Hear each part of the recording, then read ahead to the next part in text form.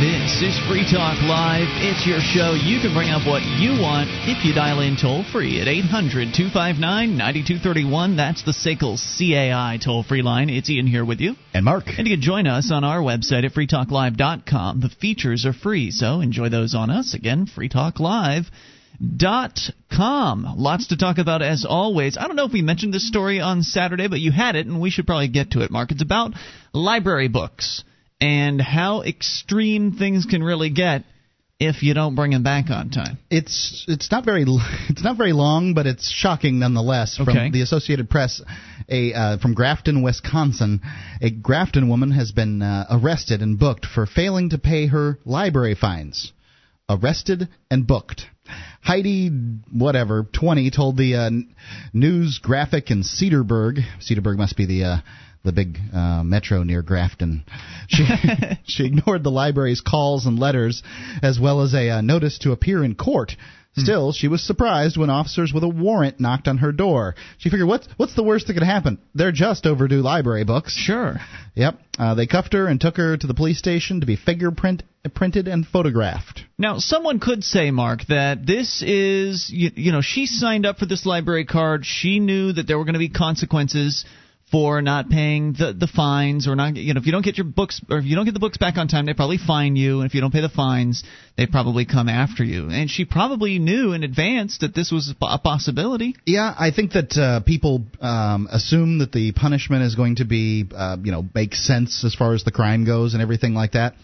Yeah. And to me, this doesn't in this case. Well, it sort of does. When you look at the costs, it's not incredible. Well, the cost of what? Well, what she was forced to pay. What was she forced to pay? I missed that. Well, I didn't tell you because you interrupted in the middle of the damn story. I didn't interrupt. I commented. Yeah, whatever. Anyway, I'll finish up real quick. Police Captain Joe Garbish says that the officers followed the same procedure with every warrant. Library Director John Hansen said a couple of dozen people are cited each year for failure to return materials or pay fines. The incident cost Heidi here about $30 for overdue paperbacks. $30 for the overdue paperback, White Oleander and Angels and Demons, which I have read, and her mother nearly $172 for her out of court, or for her court custody, to get her out of custody. Excuse me. So, $200. Now, I'm not saying that I think $200 is fair or anything like that. It seems high, but at the same time, it's not the most egregious thing I've ever seen as far as the government. What I think that this is most about is, just taking these fingerprints in your picture and booking you and getting you part of the system. That's no big deal. No big deal. We're just, that's just a matter of course. Do you understand? No. What are you getting at? Well, they booked the woman and they fingerprinted the woman. Now she's got a criminal record. She stole books. She didn't, though. That's not the definition of stealing, according from a legal sense. If I hand you my car keys and say you can borrow my car and you don't give it back, no. Well, you got to the end of the week to borrow the car. After that, if you don't bring them back, you've stolen the car. I don't think so. I can't tell you for certain. You've certainly broken your agreement. You have broken the agreement. I think that it's a civil issue at that point, not a breaking the issue. agreement, and at that point results in you not having your property anymore, and when you were expecting to have your property, so it's there's been withheld some legal from you. minutia there that I can't quite tell you. I can tell you that if I hand you my car keys and say you can borrow my car, that in fact you have not stolen it if you decide not to give it back. What do you call that? It's not stealing. You didn't steal the car. Stealing the car is going into the car and stealing it. I don't know if I agree with that. I mean, I'm only telling you a legal definition, from another man. person, that's theft. Understood, but you don't get the same kind of treatment in court as the government does. Right. The government, they lend a book to somebody and they don't bring it back. It's stealing. You lend something to somebody and they don't bring it back. It's not stealing. I believe that is still stealing. If I lend I understand somebody, what you're saying. I lend you money, you're talking about from a moral standpoint. I agree with you. That's what stealing's about. You're depriving somebody of their property. Don't act like the law doesn't exist, Ian. I'm talking to you about a legal issue. I'm not talking about the law. I am. I'm defining it from a legal standpoint. Well, I don't care about the legal definition of stealing. I care about the real definition of stealing. I don't do business in legalese. I understand. I concur with you that borrowing something of value, especially of great value, like a car, for longer than you said you were going to, a lot longer than you said you were going to, is in fact stealing. I am telling you, however, that the government does not define it as stealing, but they do define it as stealing if it's their stuff. Sure, that I understand, and I feel like, this certainly isn't the best story as far as government being evil. Well, but it would be if this show wasn't rife, if we couldn't find every single day huge incidents. $200 for overdue library books, people would be like, oh my God, that's crazy. Arresting somebody, dragging them out of their house. Right, I think it was overdone. I think that certainly if she signed an agreement saying she'd have the books back or she would pay a penalty, then she certainly understood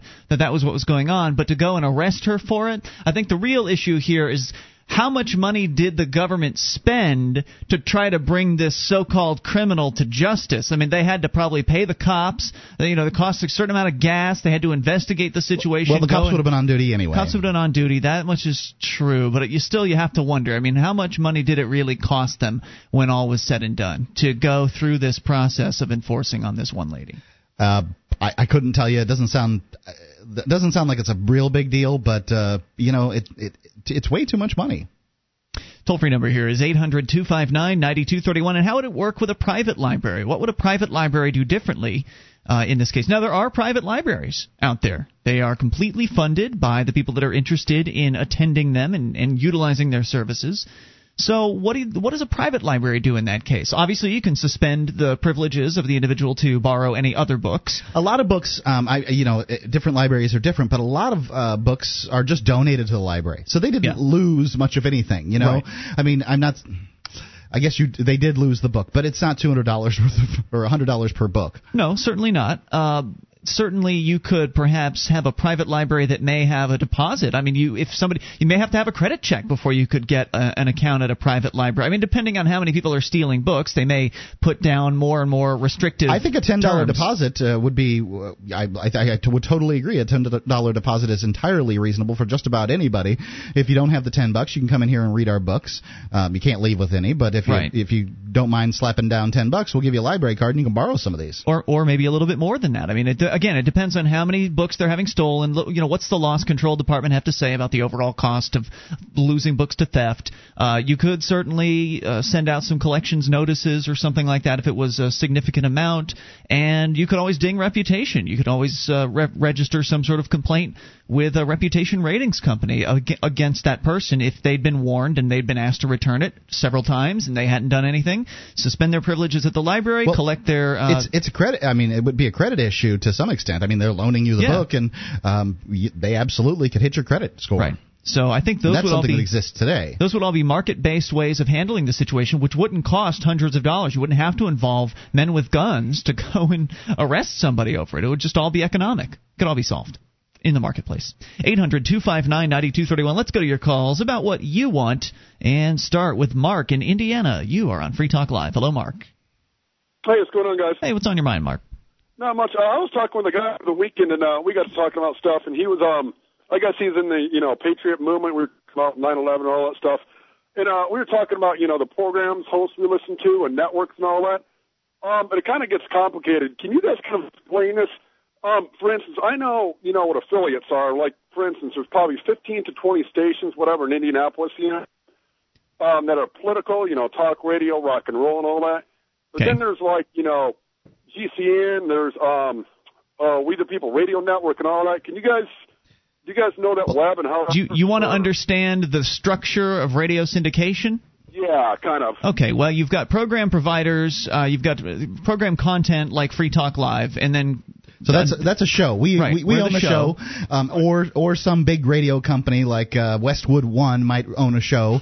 I believe they used to have. Well, let's explain our setup, and then we can explain the rest of the people. We do things differently than some of the other shows out there, like the Rush Limbaughs or the Laura Ingrams and these other big shows. So Free Talk Live is owned by Free Talk Live.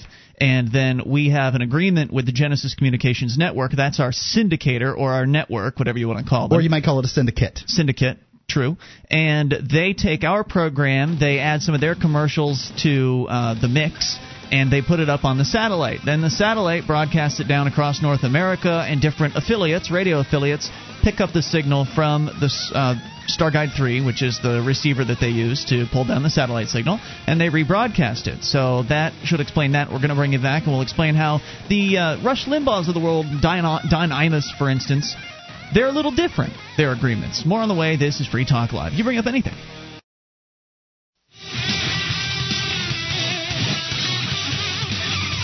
This is Free Talk Live. You can bring up whatever you want via the toll-free number at 800-259-9231. That's the SACL CAI toll-free line.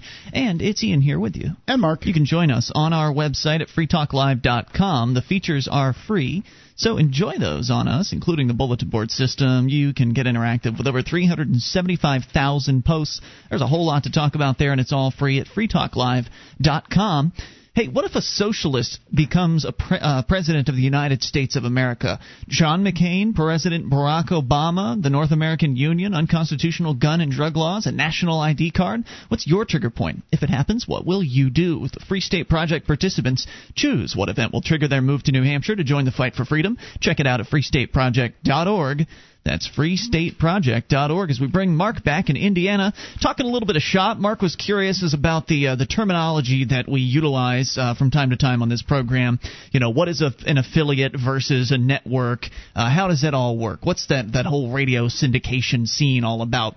And as we explained, Free Talk Live is a program. We are a show, and we have an agreement with our network or our syndicate, which is GCN, and they put us up on the satellite. And then the radio stations, our affiliates, pull it down from the satellite. Most of the other shows in the business, though, are owned wholly by the companies that are their syndicates. So Rush Limbaugh, he doesn't own his own show. Premier Radio Networks owns Rush Limbaugh's show. Premier also owns the Glenn Beck program. Westwood One owns a variety of programs out there. Jones is also, I think Jones just got bought by Dial Global. But so there's a handful of radio syndicators or networks out there. And those are the big boys. 90% of them own all of their content. There are a handful that have kind of independent deals like we do, but most of them own straight out. Right, and owning the Rush Limbaugh show doesn't mean much more than basically... You can't do the Rush Limbaugh show without Rush Limbaugh, so Sure. they don't own him or anything like that. But it just affects to some extent what he can say, what he can't say, and how he can do his show, and those kind of things. They control his content if to the extent they want to the extent that Rush has allowed them to. It would be foolish. Contractually, they own the show. Yeah. So okay. So with a contract, you can say pretty much how much, or each side can dictate, negotiate how much freedom the show, like you guys would have. You guys got on like a major network like Clear Channel or something like that? Clear Channel is actually mostly a radio station owner, so they are on the other end of the equation. No, that's not true. They own Premier Clear Channel too. owns Premiere, so Clear Channel owns Rush Limbaugh, basically. It's true. And so, no, if Clear Channel came to me tomorrow or whoever, TRN, which is the company that owns Laura Ingraham and Michael Savage, if TRN or Clear Channel or any of those syndicates came to me and said, we'll pay you big money if you just come on over to our network, I'd turn them down because I'm not interested. And this is a point of contention between Ian and myself. I would like to make that clear. Yeah, Mark wants to make the quick buck, but I know that we're in this for the long haul and that we'll make money, plenty of money down the road. We're profitable now, so why would I even be interested in selling the show? I guess the point of contention, I can kind of see that there. Will they tell you to kind of sell out your principles, or they could tell you whatever they wanted to tell you once they own the show? I would suspect more. It would, we would put a clause in the contract that said something to the extent of we can say whatever we want, and then they'd come to us and be like, oh, well, we don't know about that. Either they'd sign the contract or they wouldn't, and then likely they would, and then just later they'd come along and say, that part where you're talking about no government at all, we find that very disturbing. Or, your stances on religion, that's not good. So they really try to guide more than anything. So does it make sense? Any other questions, Mark? I've heard some of the, other networks, GCN, Voice of America, We the People Radio Network, and it's obviously smaller, like in the New World Order movement, it's kind of a lot of these Protestant ministers and stuff, they get up and talk, and or just, regular radio talk show hosts. And the commercials, you can tell they're not mainstream at all. It's not, Coca-Cola, McDonald's, it's storable foods and all this other stuff. So that's, I guess that's like a point of contention with you guys then. Mark, you'd kind of like to get out there more. Ian, you'd like to stay more in the, certainly if we sold the show to... We both want the show to be big. Ian wants total and complete control over show content. The way Ian and my situation works is that he controls what goes on in the show. I control what goes on in the commercials. So we both have our own billowhack there, and it's worked very well. As scared as I get about show content and Ian's extreme political views, by extreme I mean on the fringe. I guess he's not trying to hurt anybody or anything. So I always get scared of those things, and scared money's no money. So Right. I could see that. I could see Ian's point probably a little more. But is there a point they would? You guys think they would contact you at all, or? Oh, I don't know about that. I mean, they know we're out here and we're on some Clear Channel stations. The VP of Clear Channel's News and Talk, Gabe Hobbs, added us to WFLA in Florida, which is that's one of their big stations. So I mean, they're well aware of who we are. I don't know if they're going to come to me with an offer or not, but if they came to me with an offer of a bunch of stations and a bunch of money, I'd turn them down because I know we'll get to the hundreds of stations eventually, and I'm not looking to leapfrog over any of those steps by selling out my show and control over the content. I mean, once you've worked for yourself, you don't want to go back and work for somebody else. Sure. So we'll take it slow and steady wins the race. And I thank you for the call, Mark. Hopefully we cleared that up for you. 800-259-9231 is... Slow and steady wins the race. It's slow true. And steady wins the race. How many times have I heard that in my life? Well, here we are. The show is Opportunity profitable. knocks, and you got to answer, my friend. I mean, I've got a cliche for every cliche you've got. Let's continue. Doug is on the line in the airport, Minneapolis-St. Paul. Doug, you're on Free Talk Live. Hey, I'm actually at the Minneapolis-St. Paul airport. Yes, that's what I said. And well, first of all, I wanted to see if I could do a quick show medley. Three voices of common Free Talk Live listeners. Hey, hon. Liberty. Mark. Okay, I'm done. That's cute. Okay, who they were? Paula, John, Dave, and John. Yeah. That's right. Right. Okay. Anyway, hey, I came through the security checkpoints here, and I always do several things to flaunt the TSA and to make sure that they, aren't following their own rules. So this time I came on, and as usual, I never take off my belt ever. Never have. I don't take any change out of my pocket. My keys I'll take out, but the change I won't. And then I started doing some quick flights, so I'm carrying my carry-on baggage with me, and you're supposed to have nothing over 3.1 ounces. Right. Yeah. I saw that they did not remove my tube of toothpaste, which was nearly double that. It was 6 ounces. And oh my gosh, the nation is in jeopardy. 6 whopping terrorist ounces. What will happen to our homeland? I don't know, man, but I'm really scared about this flight I'm about to get on, because if I could do it, who else could have done it? It's crazy. Yeah. There you go. Good point. Thank you, Doug, and good luck with your flight. Hope you don't run into any trouble from those goons. 800-259-9231. I think what he's pointing out here is that people don't like inconsistency. It'd be one thing if the TSA, in fact, kept all the 4-ounce bottles of hair gel off of the planes, but they do a very poor job. The lighters are the one thing that is actually legally not allowed on the plane. The Congress passed some kind of law or something, and so I was told by a TSA agent. I haven't looked it up. Yeah. But I get lighters through every single time because I always really? I almost always have a lighter in my backpack. Gotcha. And hopefully I remember to grab some matches. If not, I'm unhappy when I get to my hotel. But it's inconsistent. They just fail to get these things, and Americans know. Well, this could have been a buck knife. The toll-free number here for you is 800-259-9231. That is the SACL CAI toll-free line. Oh, and there was an additional idea about the private library and how a private library could ensure its safety as far as stolen books are concerned, and we'll share that with you here in a moment. Also take your calls about anything. It's your show, Free Talk Live.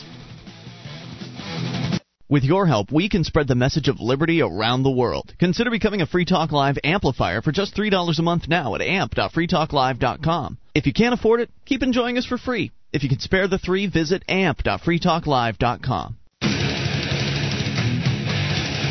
This is Free Talk Live. You can bring up what you want via the toll-free number at 800-259-9231. That is the SACL CAI toll-free line. It's Ian here with you. And Mark. And you can join us on our website at freetalklive.com. All the features are free, so enjoy those on us, including the archives. If you've missed a moment of the show, just click and download right there from the front page of the website, going back for an entire year totally for free.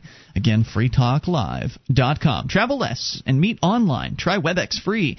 Save yourself some gas. Go to WebEx.com and enter the promo code 600 to start your free trial of WebEx. That's WebEx, WEBEX.com. Use the promo code 600. Start your free trial of WebEx today. Real quick, we started out the hour, Mark, you'd mentioned a story about a lady being arrested for having a handful of overdue books maybe even one or two. I don't even know. Two. Just a couple overdue books at the library. She ended up getting arrested, having to pay court costs, as well as like a couple $100 fine on top of that. And we're talking about maybe, well, what would it be like if we had private libraries? What could be some ways that a business owner who was running a private library could cover his butt and make sure that he didn't have too much theft going on? And we suggested a couple of possibilities, including putting a cash deposit down. And somebody else in the chat room had suggested having a credit card number on file as well. That's kind of one of the ways that like a Blockbuster or another rental sort of company will do that, whereas they'll have your credit info, and then if you walk away with one of their products, then they can just run the charge through and they're good to go. I understand what you're saying, like how a business would work as a the library business, but I just don't think that these business models for libraries are very viable because there's not a lot of money in them. People, there's just not a lot of money to be made from. But there are private libraries. There are private libraries. I don't think they make much money. Maybe. I think they're run on foundations and that kind of thing, and I think that's where libraries are going to get their their legs from. Somebody says, I want people to be able to read books, and I'm going to leave millions of dollars to this library, and they're going to run on that. And I'll grant you that they probably won't run as efficiently as a business that was trying to provide, lending to people. But I just don't think there's enough profit in the business. There's just too much work involved in a library and keeping books on shelves where people can find them and things like that.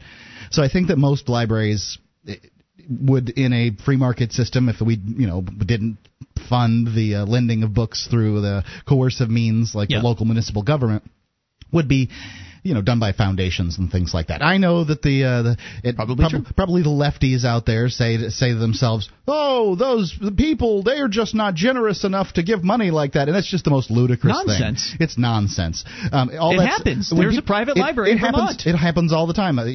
Carnegie. Look at that guy. I mean, everything out there is funded by that guy. Well, when you've got a lot of money, then it doesn't really matter what you do with it. You can give it to all kinds of causes. Absolutely true, and it says more about the speaker in those instances than it does about humanity. When you say the speaker, you mean the person saying, "I don't think people will give money." Right, and that it really does. Yeah, meaning I won't give money. Mostly, is that what they mean? When you hear those statements, they mostly come from people on the left end of the political spectrum. And statistically, they just don't give as much money. Yeah, statistically, lefties don't give as much money as righties do. So really, what that speaks of is lefties, because. The conservative types, they give a lot more money than liberals do. Let's go to your phone calls. You can bring up anything. I wonder if the liberty-oriented people give more or less than liberals or conservatives. I don't know. I think they make less in general. Yeah, that may be true. Well, let's go to your calls. Tom is on the line in New Hampshire. You are on Free Talk Live. Hello, Tom. Yeah, I was just reading a while ago a story on the Internet about an immigration raid out in the Midwest. And when the first person noticed that the immigration goons were there, somebody went on the PA system to announce, "Sullivan says, los que puedan, la migra." Okay, and of course, everybody made a mad dash like there was a fire. I mean, it's like everybody piling out fire exits and out windows. And, I mean, all of the undocumented immigrants, that is. And some of them got away. Some of them ran to the sanctuary of a nearby church. What I want to mention to everybody, to spread the word where you work, if there's a possibility of an immigration raid and undocumented immigrants getting nabbed there, is start spreading the word there. If that should happen, even the U.S. citizens should pile out the windows and out the fire exits and make a mad dash. Because they'll get snatched up just like everybody else. They'll get snatched up, but while they're chasing you, Jose gets away. Yeah, that's a good point. So that's what, and when it happens, be sure to remind your co-workers, look, while they're chasing you, she gets away. Okay, so that's the point that I wanted to spread the word, kind of like sabotaging that alcohol sting operation that we did Thursday evening that was down in Nashville, Tennessee. What did you do? Okay, well, I found out on the Internet that the Underage Drinking Enforcement Training Center was holding their annual conference, and the parasites were planning to go around with the Metro Nashville police and watch them entrap and arrest bartenders and cashiers. So, of course, I contacted some libertarian types down in Nashville, and they held a protest, by the way. But they said about 10 people showed up to protest outside the hotel, but also people went calling up liquor stores and taverns and such to and giving them a clue. Warn them that I thought you might like to know that the Metro Nashville Police will be conducting alcohol sting operations on August 21st from 6 p.m. to 8:30. That is a brilliant idea. Yeah, pick up the phone, make a few calls. That's not hard activism, and it could really keep somebody out of a jail cell. Yeah, and not only that, but remember, if they get busted on a sting operation, some of them actually check the ID and just forget that, if it says 1987 for their date of birth, and like September of 1987, they're under 21, and they not only get arrested, then they lose their job because they get fired for cause, so they can't collect unemployment. I went around emailing a lot of bureaucrats and politicians proudly announcing during the sting operation. I sent out the emails proudly bragging about how we sabotaged the operation. Oh, yeah. Now they're going to make it against the law. Did anyone write you back? I got some autoresponders, but I think they were just so furious I bet they were. it, and then of course I went on to mention some people who were like 18 and 19 that got killed by repeat offense drunk drivers in their 40s and 50s. I say good for you, Tom. I think that was some great activism you did. You probably helped keep some people safe over that particular time frame, and I thank you for the call. Sabotaging an enemy. Good idea. Sabotage. I like it. And so what if they outlaw it, Mark? He's in New Hampshire. What are we going to do? I understand. I'm just saying that's going to be their only answer to these things. 800-259-9231. That's the SACL CAI toll-free line. Paula is on the line in Florida. Paula, you're on Free Talk Live. Paula. Hello, Paula, going once. Yeah, hi. You're on the air. I just want to let y'all know we found out that all of our B-17s are down due to the computers from China, or the chips and all that in them. And this is something you called about before. Didn't you say that China has some special little computer hacker thing that can, No, it's what they do. They have a back door to all their chips. Right. So a computer hacker in China can shut down every piece of electronic equipment in the United States, right? Is there any chance that you're talking about a B-52? And another thing, Paula, before you go on, is there any chance that you're talking about a B-52? Because a B-17 was the B-17s. It can't be a B-17. What is a B-17? Of End Times Press, and they can give you the story. That sounds real credible. The first flight of the B-17 was on July the 28th, 1935. Well, we still got B-17. No, we don't. I swear, we don't. The only B-17s that are flying in the United States are flying in air shows. Well, it's not anymore, Mark. It's probably a B-52, Paula, which we're certainly flying I'll check back with him, but he said B-17, but I'll check back. Somebody just made a mistake in somebody somebody at the End Times Press doesn't know what the hell they're talking about. Well, come on, it could have been. It could have just given the wrong information. But anyway, I just thought I'll relay this. But the thing is that why is really it, Paula? Scary. Yeah, I see where you're coming from, but why is it that they won't just? If China wanted to, couldn't they just threaten the United States and say, "Give us all your money, or we'll shut down everything"? They already have. And what happened? They brought Air Force One down in China when Cheney was coming back from Australia. So they captured Dick Cheney? That's awesome. Yeah, they got control of Air Force One because it had their Why didn't they keep him? Chips in it and all that. Why'd they have to give him back to us? Let me finish. They brought him down in China. Yeah. And they threatened him. And they said, "You mess with us," and they said, "We will shut you down." They own us. Thanks, Paula. More on the way. You take control. This is Free Talk Live.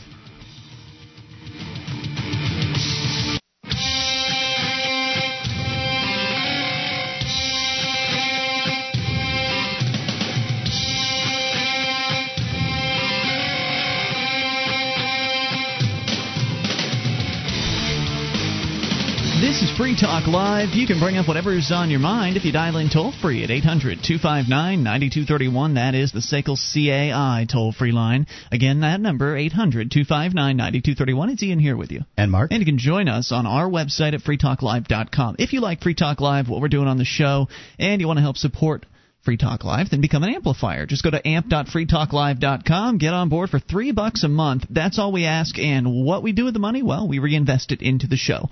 We get on more radio stations around the country, and more internet listeners come on board because of the AMP program. So it's just a great way to get the message of freedom out there as quickly and efficiently as possible. Go to amp.freetalklive.com to learn more. Get the perks, too, like access to the AMP-only call-in lines, chat room, forum, and more. All the details are at amp.freetalklive.com. By the way, I got an email today. I don't know if I think I forwarded it to you, Mark. We are still on in American Samoa. Yeah, I saw that. Yeah, I got the details now on it. 89.9 down in American Samoa, only on Saturday nights because it's apparently a pirate station that only flips on the weekends over there. Yeah, I don't even know what to say. Is it really a pirate station in American Samoa? I mean, it's just a legitimate station there, right? No, the FCC licenses stations out there. Do they really? Yep, I checked it out. Okay. All right. I don't know what to say about it. Yay, go my station in American Samoa, 89 point whatever. Out in the middle of the Pacific. You know what? It's really nice because actually, we come on 3 a.m. there. I think it's I don't know 3 a.m. Local time in American Samoa, and it's a good show for the long haul truckers on American Samoa to listen to. Would it be 3 a.m.? I don't think so. Is it that much farther west than Hawaii? Ian, the important and operative part of that little joke was long haul truckers in American Samoa. Right. Yeah. Gotcha. Yeah. That's why you're not funny. Yeah. Well, I wasn't really paying attention. I know. Right. All right. So we go to your calls. Nick in Kentucky, you're on Free Talk Live. Hello. Nick in Kentucky. What's up? How you doing? Hey, you're on the air. What's up? I wanted to tell you a quick observation/joke, and then tell you a really fun, crazy story. All right, to it. The first thing is I was watching this sci-fi movie, and just thought it was kind of funny because these government people were coming in and raiding this lab that they had, and the guy looked at him and said, "Look, how long is this going to take to get us back running?" And he said, "Well, they're bureaucrats. If they jumped out the window, it'd take them a week to hit the ground." That's cute.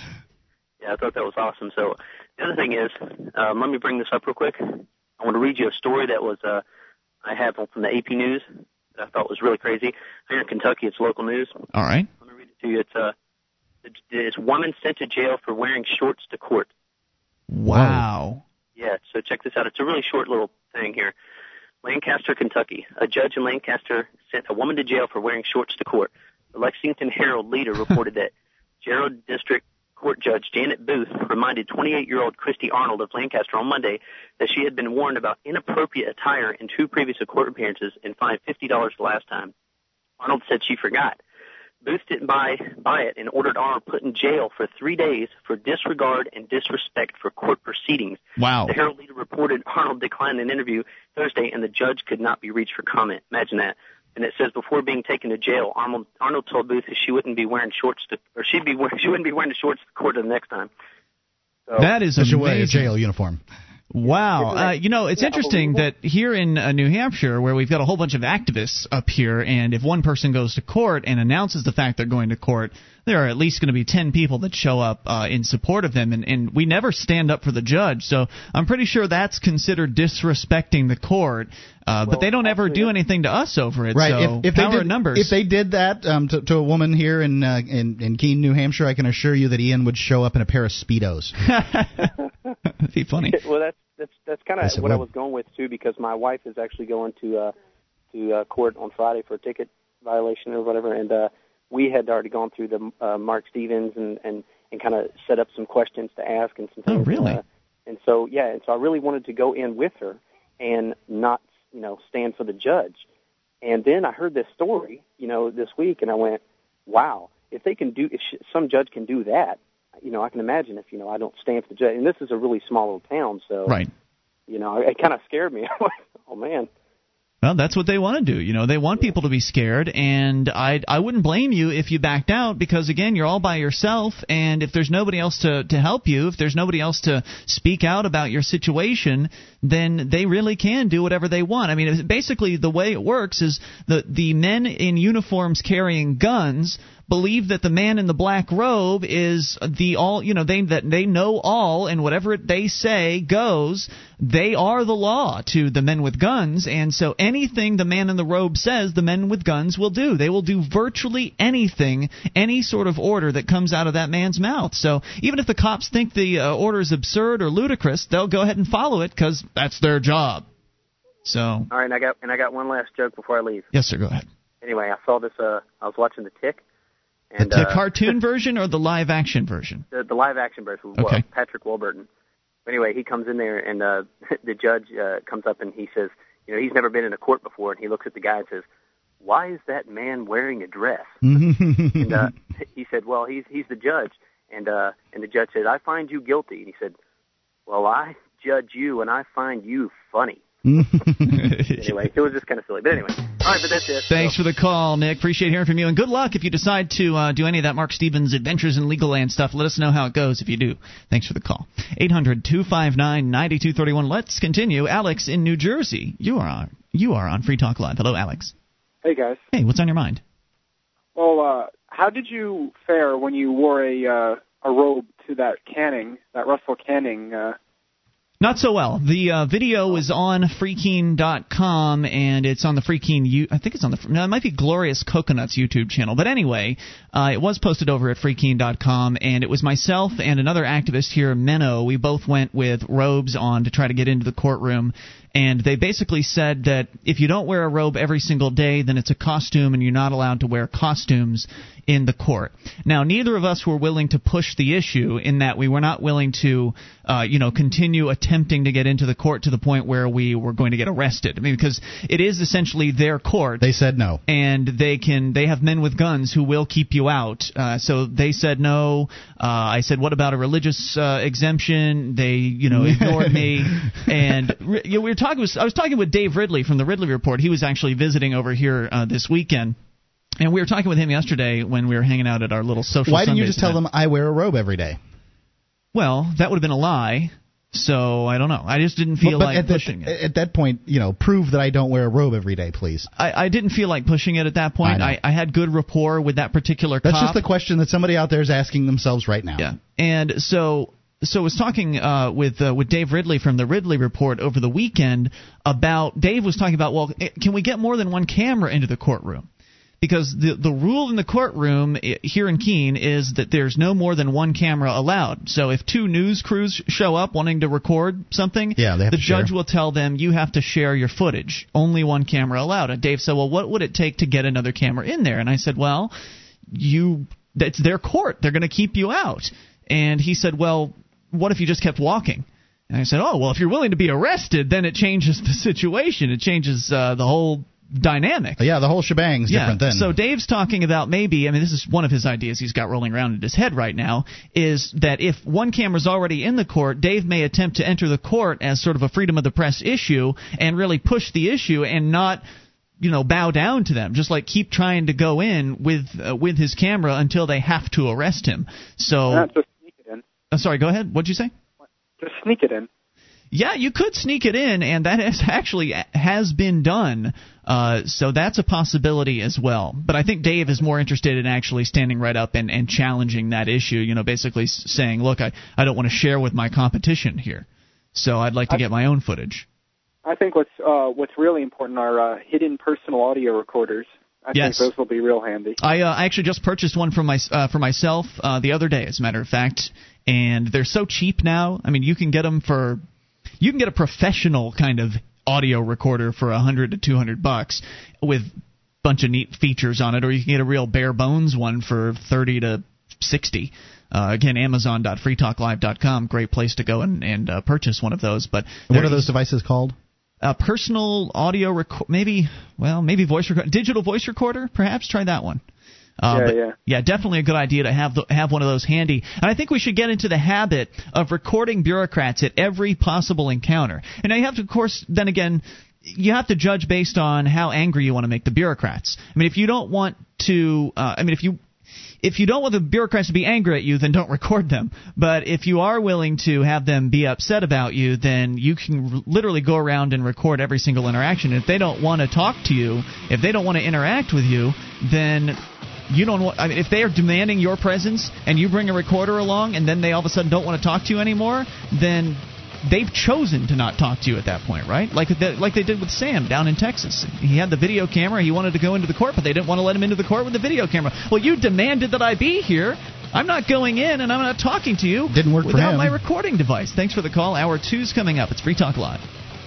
You ever have one of those days where everything goes right? First, I get the best parking space at work. Tonight, I have a date with the very lovely Rachel. And today, I gave a killer presentation in Sydney, finalized a contract in London, and demoed our new product in Boston. Online, from my desk with WebEx. WebEx lets me take meetings and give presentations from my desk. I just talk to clients on the phone, and they watch what's happening on my desktop from their desktop. So I can travel the world and still be here for my date tonight with Rachel. Travel less, meet online. Go to Webex.com and try Webex free. Just click the radio graphic and enter promo code 600 to get a free trial and a free webcam, too. Remember that code, 600, to qualify for the free webcam. Webex, now part of Cisco and used by more than 5.5 million people every month. Give it a try, free. Go to Webex.com and enter the promo code 600. Webex.com. Free webcams available while supplies last. Terms and restrictions apply. See website for details.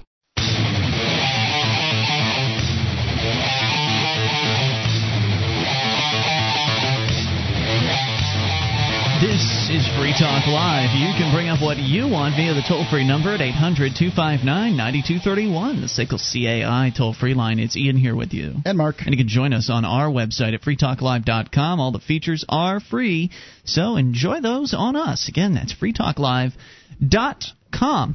You know, Mark, we haven't talked in a while, because I just haven't seen any of the cases or stories about it, but about the federal prosecutions for obscenity against pornographers.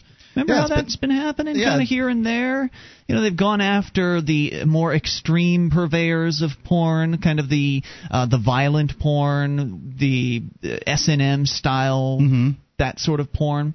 More of the fringe, I guess you could say, of pornography. That's where they're going to start. Right. Because they understand, the feds understand, that if they target one of those pornographers, very few other pornographers or other people will be interested in standing up to defend that person. So you can make a movie that's all about violence. You can make a movie that's all about sex. But you can't combine sex and violence together in a movie. Well, not even that now. They have, as predicted, of course, started moving toward the center of the pornography universe. And this story from xbiz.com, John Stagliano's attorney has officially been served with the federal obscenity indictment that was unsealed by the Justice Department a couple of months ago. This is a little bit of an older story, but I looked for an update and I couldn't find one, so it's probably current. Evil Angel owner Stagliano, again John Stagliano, along with his corporate entities, have been indicted on 7 counts of violating federal obscenity laws, which includes the distribution of allegedly obscene materials via mail and the Internet. Now, remember, these laws that they're talking about him violating don't have anything to do with Mr. Stagliano distributing his material to minors or people that did not consent to watching his pornography. It's just doing the pornography. Right. All of his customers, all of the people that bought, and we'll name some of the movies here in a moment, but all of the people that bought these movies bought them on a consensual basis. They knew exactly what it was they were getting into. And do you think it's possible that some of them thought that they were in fact violent? These aren't violent. These are just regular porn, right? Well, I don't know what they all are, but I'll get to that, and you can judge for yourself. Al Gerbard, who represents Stagliano, told XBiz that his client's case raises interesting constitutional questions. He said, "The charges are what they are. I disagree with them politically and morally. It's a waste of the government's resources, and we're very confident that we'll prevail at trial." Well, obviously the government doesn't feel the same way. They have been doing this for a few years now, going after certain pornographers, and I'm not sure what level of success they have had with this. I don't know if any of these cases have come to a close. Honestly, I haven't followed them too closely. So if you want to give us an update, maybe you're a porn hound and you really pay attention to things like this. Would love to hear what has gone on with some of the previous cases. But clearly they think they're getting somewhere because they keep bringing the charges. I don't know, maybe they're just expecting to keep slapping people with charges and maybe get them to stop doing their business for fear of continued, possible future charges. Maybe that's what they're thinking is going to happen. Speaking of porn hounds, sometimes these ladies that do these movies will go and do sort of tours at adult bookshops and movie rental places. Sign autographs, stuff like that. Yeah, and sign autographs and meet people. Yeah. What a creepy event that must be. Oh, all the weird dudes showing up? She's creepy, too. I mean, she's a woman that has sex for money, and she's like, hey, hi, oh, thanks for, you love my, oh, that's nice. I don't know. I'd imagine the guys are a little more creepy. I mean, just the whole thing is yuck. The next step is for Stagliano to be served with the indictment following his arraignment, and they're looking to arraign him in California. The movies named in the indictment are Milk Nymphos, Storm Squirters 2, and a trailer from Fetish Fanatic 5. So I suppose a name like Fetish Fanatic, that maybe could involve some violence, but then again, fetish could be anything, right? So who knows? Likely, fetish usually means the gals in the squeaky fake leather. Gabbard plans to make a pretrial motion of the court to find what the appropriate community is when relating to alleged obscene works delivered via the Internet. It's a good question. Yeah, because all of these legal definitions of obscenity and indecency... It's obscene by community standards. Right. Well, which community are you referring to? The one that I made it in? The one I distributed it in? The one you picked it up and drove it to? Mm-hmm. What? Exactly. Yeah, How big is the community? It depends on how you define it, which is a great question. I mean, the people listening to Free Talk Live are a community of listeners. The people in the areas where our radio stations are that aren't necessarily listening are also a community. Right. Is a community only a geographic area as far as the law is concerned? I mean, it doesn't make sense. It doesn't make any sense at all. So I hope they continue to fight this, but it should give you a good idea of what the government thinks it's doing. I mean, the guy says he thinks it's a waste of government resources, but the government doesn't care about wasting its resources. It has there's no finite amount that it has. It can just keep spending and spending, and the fact is the government has more resources than John Stagliano does. So, I mean, John Stagliano, whoever he is, this pornographer, they have more resources than Bill Gates. Right. This pornographer can only fight this for so long. He can only keep this up for a specific period of time until his bank account runs dry and his lawyer can't be paid anymore. So, right, this is somebody who got in power in some state's attorney's office somewhere, who is using their position. This is a Fed. This is a federal thing. Whatever, U.S. attorney, whatever position, they're using their position in order to push their moral beliefs, and that's not what the government is supposed to be about. It says here in the story that apparently another attorney had filed a similar motion, again asking for the definition of the community. When I guess another group, Extreme Associates, was under fire by the feds. Gelbart says he expects another attorney to be involved on their defense team in some capacity. The courts have not definitively ruled on the identity of who comprises the Internet community. They won't. I mean, why should they? In today's world of technology, especially how it relates to the Internet, this obscenity prosecution creates a lot of issues before we even get to trial, including defining the appropriate community as it relates to Internet material. He also plans to make a motion that obscenity laws are invalid on their face. He says the interesting issue here is they feel they can prosecute for an individual trailer on a website. The Miller test for obscenity requires that you take a work as a whole, so our position is probably going to be that the taking out of context of one trailer out of the entire website can't satisfy that constitutional standard. I don't know. I don't know how successful they're going to be with this. I'm no lawyer. I'm no legal expert. But what they want to do is they want to, rather than getting I would love to hear what the community is as far as the Internet and porn and all that stuff defined. However, the judge likely will not do that because it's above his pay scale. However, he may say, yeah, you can't do it on just a trailer, and they're leaving him a door to get out without having to make a ruling on that. Well, there were also 2 full-length films involved here. Again, Milk Nymphos being one of them. So, what could that possibly? I think I must know what it must be about. But so again, you can see that they are closing. They're closing in on more mainstream purveyors. Certainly, I don't think Milk Nymphos is a mainstream porn film, but they're getting closer to the center. They're getting closer progressively to the center, and they do understand that they can bankrupt these people by continuing to bring charges against them. And this is awful. This is sick that this is happening. It's a clear violation of the First Amendment. Well, the First Amendment, and we should remind everyone that no matter how you feel about porn, and I can't say that Some people are very upset by I can't find milk nymphos to be very titillating, but the idea that you have freedom of speech is protected in the First Amendment. Well, it doesn't. Regular speech doesn't need protection. Normal speech, me talking about how I like baseball, doesn't need protection because nobody's ever going to bother me. The kind of speech that needs protection is extreme speech. Absolutely. And extreme speech would, porn would be included in that. If it's not included in speech, then it's included in press. Okay? So, they press these CDs or whatever. And that, as far as I'm concerned, you should be able to talk about those things. Yeah, and nobody was watching Milk Nymphos unless they specifically chose to go and do that.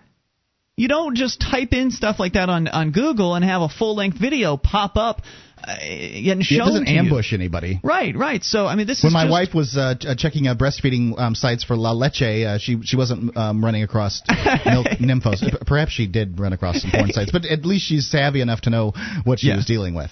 So this is just absolutely sad that this stuff is going on here. And, of course, again, who's going to come to defend this guy besides his attorneys? Who is going to stand up for Mr. Stagliano and defend this man? Well, he's not very popular, and they know that. That his form of art isn't very popular, and the U.S. Attorney knows that. The toll-free number here is 800-259-9231. Fact is, if his competitors and the other people in the porn industry don't back up this guy, then they are going to be next, and it's going to spread out, and before you know it, the entire industry will be under attack. And then who will they go after porn? Maybe Free Talk Live? This is Free Talk Live. You can bring up whatever's on your mind via the toll-free number at 800-259-9231, the SACL CAI toll-free line. It's Ian here with you. And Mark. And you can join us on our website at freetalklive.com. The features are free, and they include the Shrine of Female Listeners, dozens of ladies who've taken the time to send us their validated photo and prove they listen to the show. Go to shrine.freetalklive.com and see what it's all about. That's shrine.freetalklive.com. Free Talk Live's biggest sponsor is Jason Osborne at SACL CAI. They do collections over there. If you have accounts receivable issues that your company might need some help with or could turn over to SACL CAI, I think they can do a great job and make you happy. It's SACL CAI, and you can check out their banner at freetalklive.com. We go to your phone calls. Dustin is on the line in Washington. Dustin, listening on Stickam. Hello, Dustin, you're on the air. Are you there, sir? Dustin going once?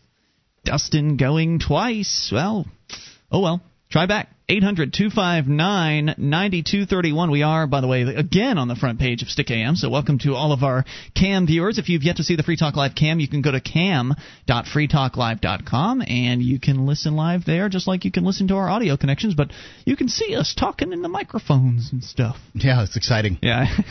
Well, people watch it. Let's talk to Andy in Michigan. Andy, you are on Free Talk Live. Andy. Yes. Yes, sir. What's on your mind tonight?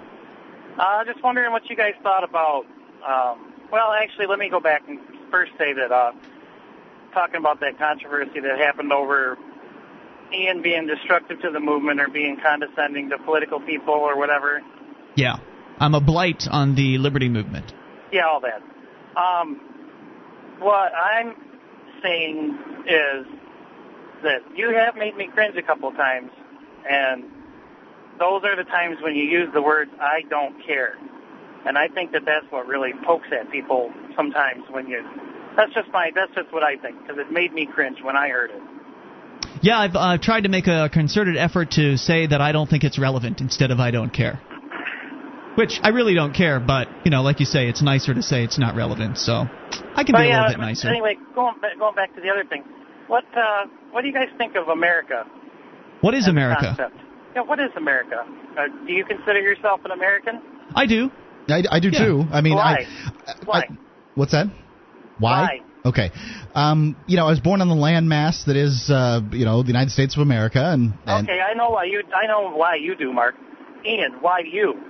I like the original ideas of what it meant to be an American. I mean, the original concept was freedom, at least as I understood it. I mean, that's all what I was told when I was a kid, basically. So that's probably why, as Mark said, I was born on this particular plot of land. They told me I was an American, and they said that what that means is that we love liberty and freedom, and that's what America is all about. Is the opportunity, a land of opportunity where you can make whatever sort of life you want for yourself.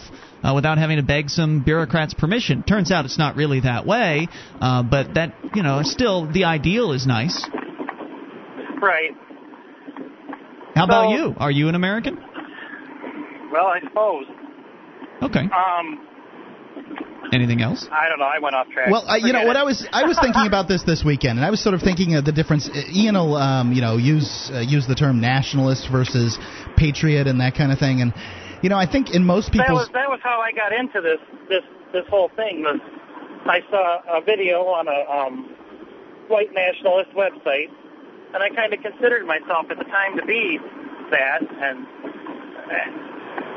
you're a white nationalist? Much more than that. No. But I was visiting a white nationalist website when I discovered Ron Paul. And so you were a white nationalist? I might have considered myself to be one. I know now that I'm not one. Well, that's good. I've moved more toward Ian's side of the fence than anything. But what does that mean? That you judge people based on their individual actions instead of what group they're... Yeah, I don't... what do I care what anybody else does if they're not doing it to me? There you go. There you go. So where are you going with that? I'm glad we had that helped to have that effect. Was I supposed to be going somewhere with it? I don't know. No. Well, here's what I was saying. Is I was sort of judging the difference between patriotism and nationalism. Ian will use the term patriotism in a positive manner, and he'll use nationalism in a negative manner. And I think most people's definition, my definition of patriotism, is very close. Isn't it intrinsic in the voluntarist position to be anti-nationalism? And to me, the word America is so nationalist. I mean, people identify themselves. I don't know about that. I think America... Maybe you don't, but many people...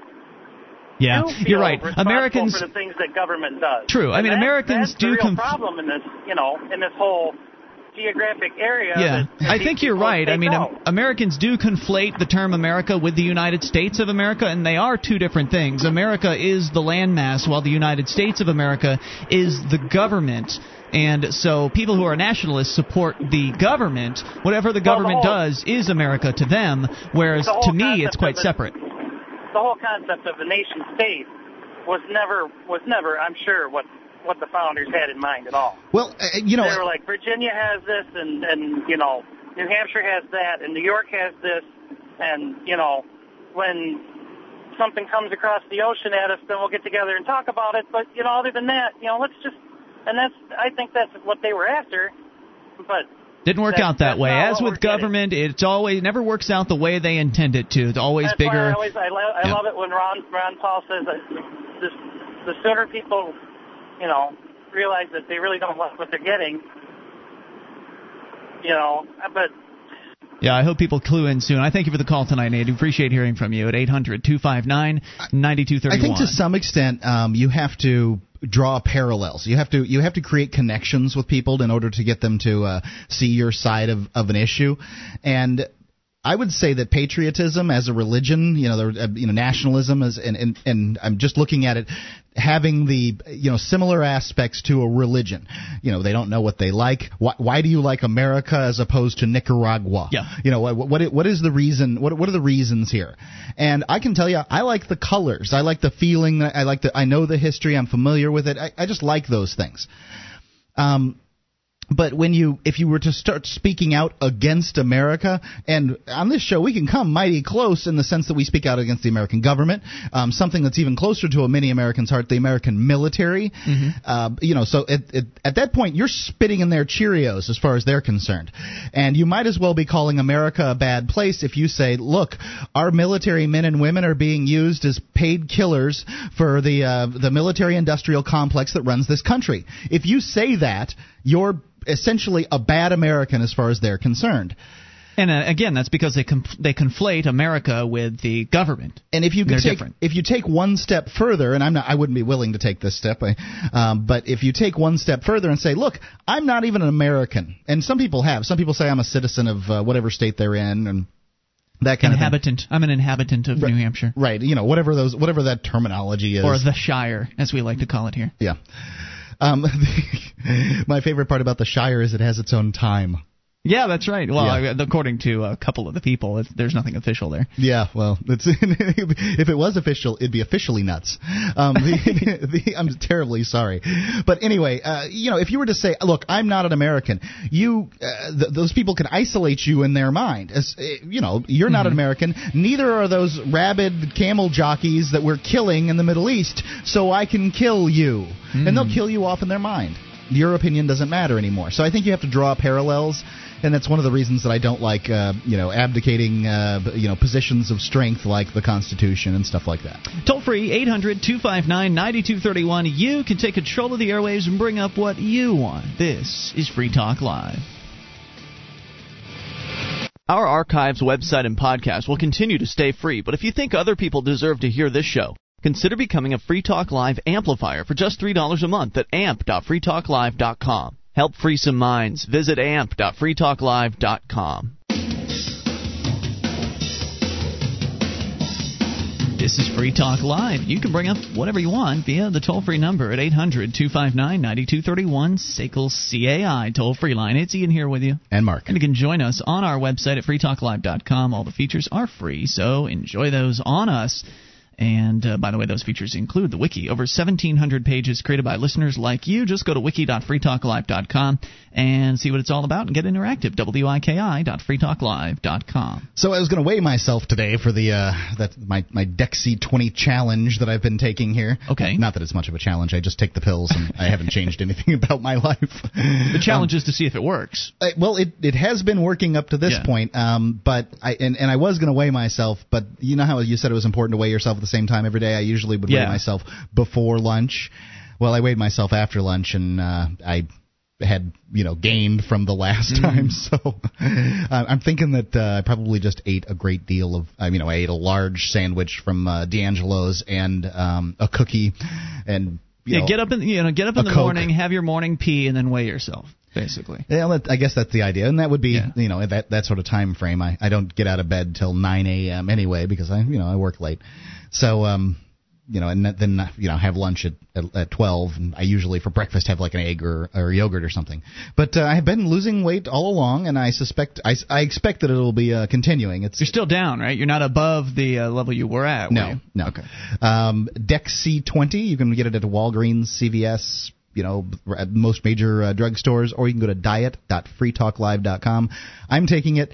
I know that it works as far as an appetite suppressant. I know that it'll work in the long run, and I'm happy with it. So you can feel it working in that you don't actually feel like eating as much? Right. Well, that's the thing. Is I went, for instance, I absolutely had to have fried chicken yesterday for lunch or something like that. And normally for fried chicken, I'd go to Kentucky Fried Chicken. I'd eat 4 pieces dark meat plus 2 sides. I ate 3 pieces and 1 side. And I was happy. I was full. I was content, and it works. That's tangible. Way. Yeah. All right. That's a tangible difference. Let's continue with your calls. Dustin is back, and he's in Washington. You're on Free Talk Live. Hello, Dustin. Hey guys. Hey, what's on your mind tonight? Not much. I just want to talk about the drug war. Certainly. I was just thinking, the drug war it's a war just like any other war, and do you think that there would be some sort of blowback, unintended consequences? What do you mean by that? Well, I just mean that, like, some people view drugs in a religious sense. Like, some people take drugs like AOD for their religion. It's like the government steps in and it's telling you what to believe, So there would be some sort of unintended consequences, like people would start to turn against the government in some way.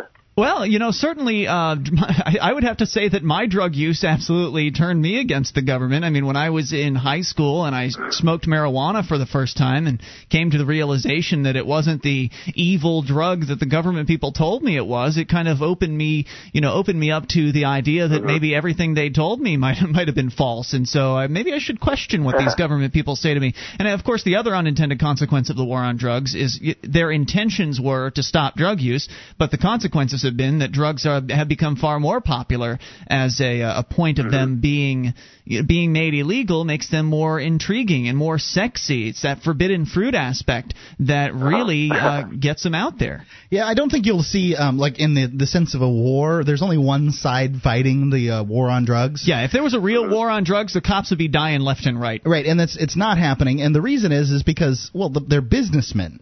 They're trying to sell a product. They're not trying to kill cops. There's no benefit in that. There's no tangible monetary benefit. That's not what they're trying to do.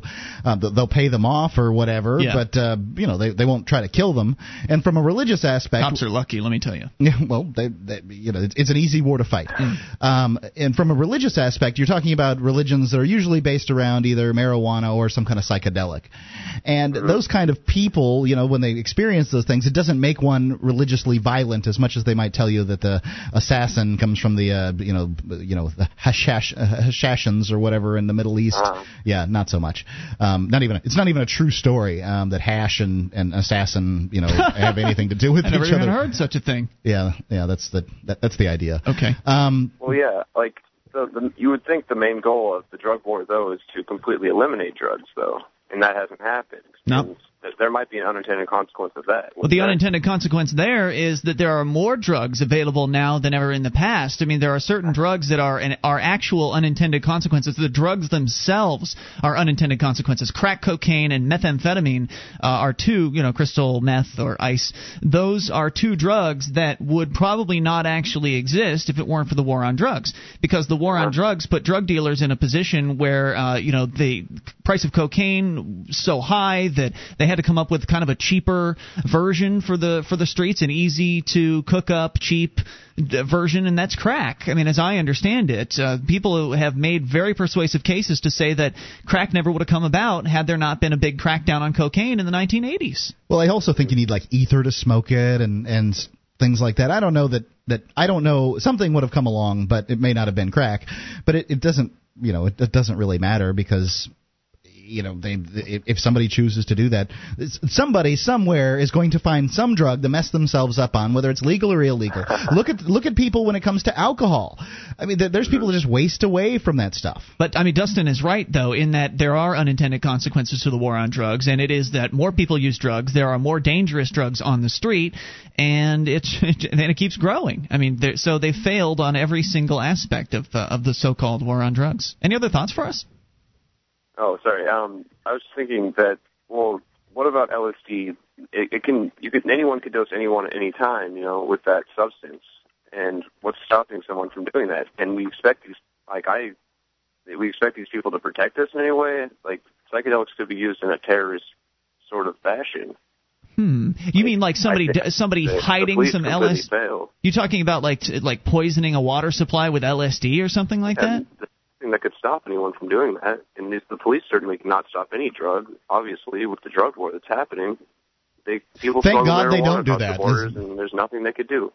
I understood, but thank God they don't do that. I mean, Yeah, that'd be a shocker, huh? You go get a glass of water from the spigot and you end up tripping. Yeah, I guess if you're not expecting it, that could be pretty much a shock to the system for most people. Thank you for the call, Dustin. We appreciate your thoughts tonight. 800-259-9231 is the SACL CAI toll-free line. I mean, the war on drugs is a study in unintended consequences. Really, it's just absolutely fascinating to look. It's one of my favorite issues in that it's just amazing what has happened as a result of this prohibition that they thought. Did they really believe they could stop people? Well, yes, they did, and I think that what you're seeing is, the people are making money off of it, and that's why it's, not something that is going to go away anytime soon. Which also must have been an unintended consequence. I mean, did they intend to put millions or billions of dollars in the pockets of criminals? Because that's what the war on drugs has done. But then again, don't forget the cops. It's not like it was unpredictable. because it's the same set of consequences that happened back with alcohol prohibition. So it's not like they couldn't have predicted what would happen. I couldn't tell you. I mean, I don't think that was the intent. I think the intent was probably, we don't want people to do drugs, but you can't. Humans are going to do some kind of mind-altering substance or another. Did I tell you what this politician, a conversation I had with a politician over the weekend, Mark? Did I tell you about that? I don't think so. Oh, man. All right, so there's this political cat, one of these office-running people, Grant, right? Grant Bossy? Yeah, and Dennis had told us about him the other week, and I actually cornered him at the Live Free or Die Festival here in New Hampshire over the weekend and had a little chat with him about the issue of, well, who's he going to support? I said, I'd consider voting for you, but I want to know if the government people start to arrest my friends for being non-cooperative and start to steal their houses and cars from them, whose position or whose side will you take in that particular conflict? And he didn't really want to answer that question, but I did basically get him to state that he supports the government. I mean, he's a statist through and through and supports the government. What was most interesting? Through, I mean, he's a small government guy. No, whatever. That's what he says, but he's a statist. He claims he's for the free market too, but I poked a hole in that one by cornering him on the war on drugs. He told me that marijuana rots your brain. And the other thing he told me was that anarchy is tyranny. This guy is in the dark. And, man, it was just amazing hearing that. Marijuana rots your brain. Well, sure, buddy. I don't know. No evidence whatsoever for that. You can find difficult finding people to vote for. Bring up anything. It's Free Talk Live. He's not getting my vote. That's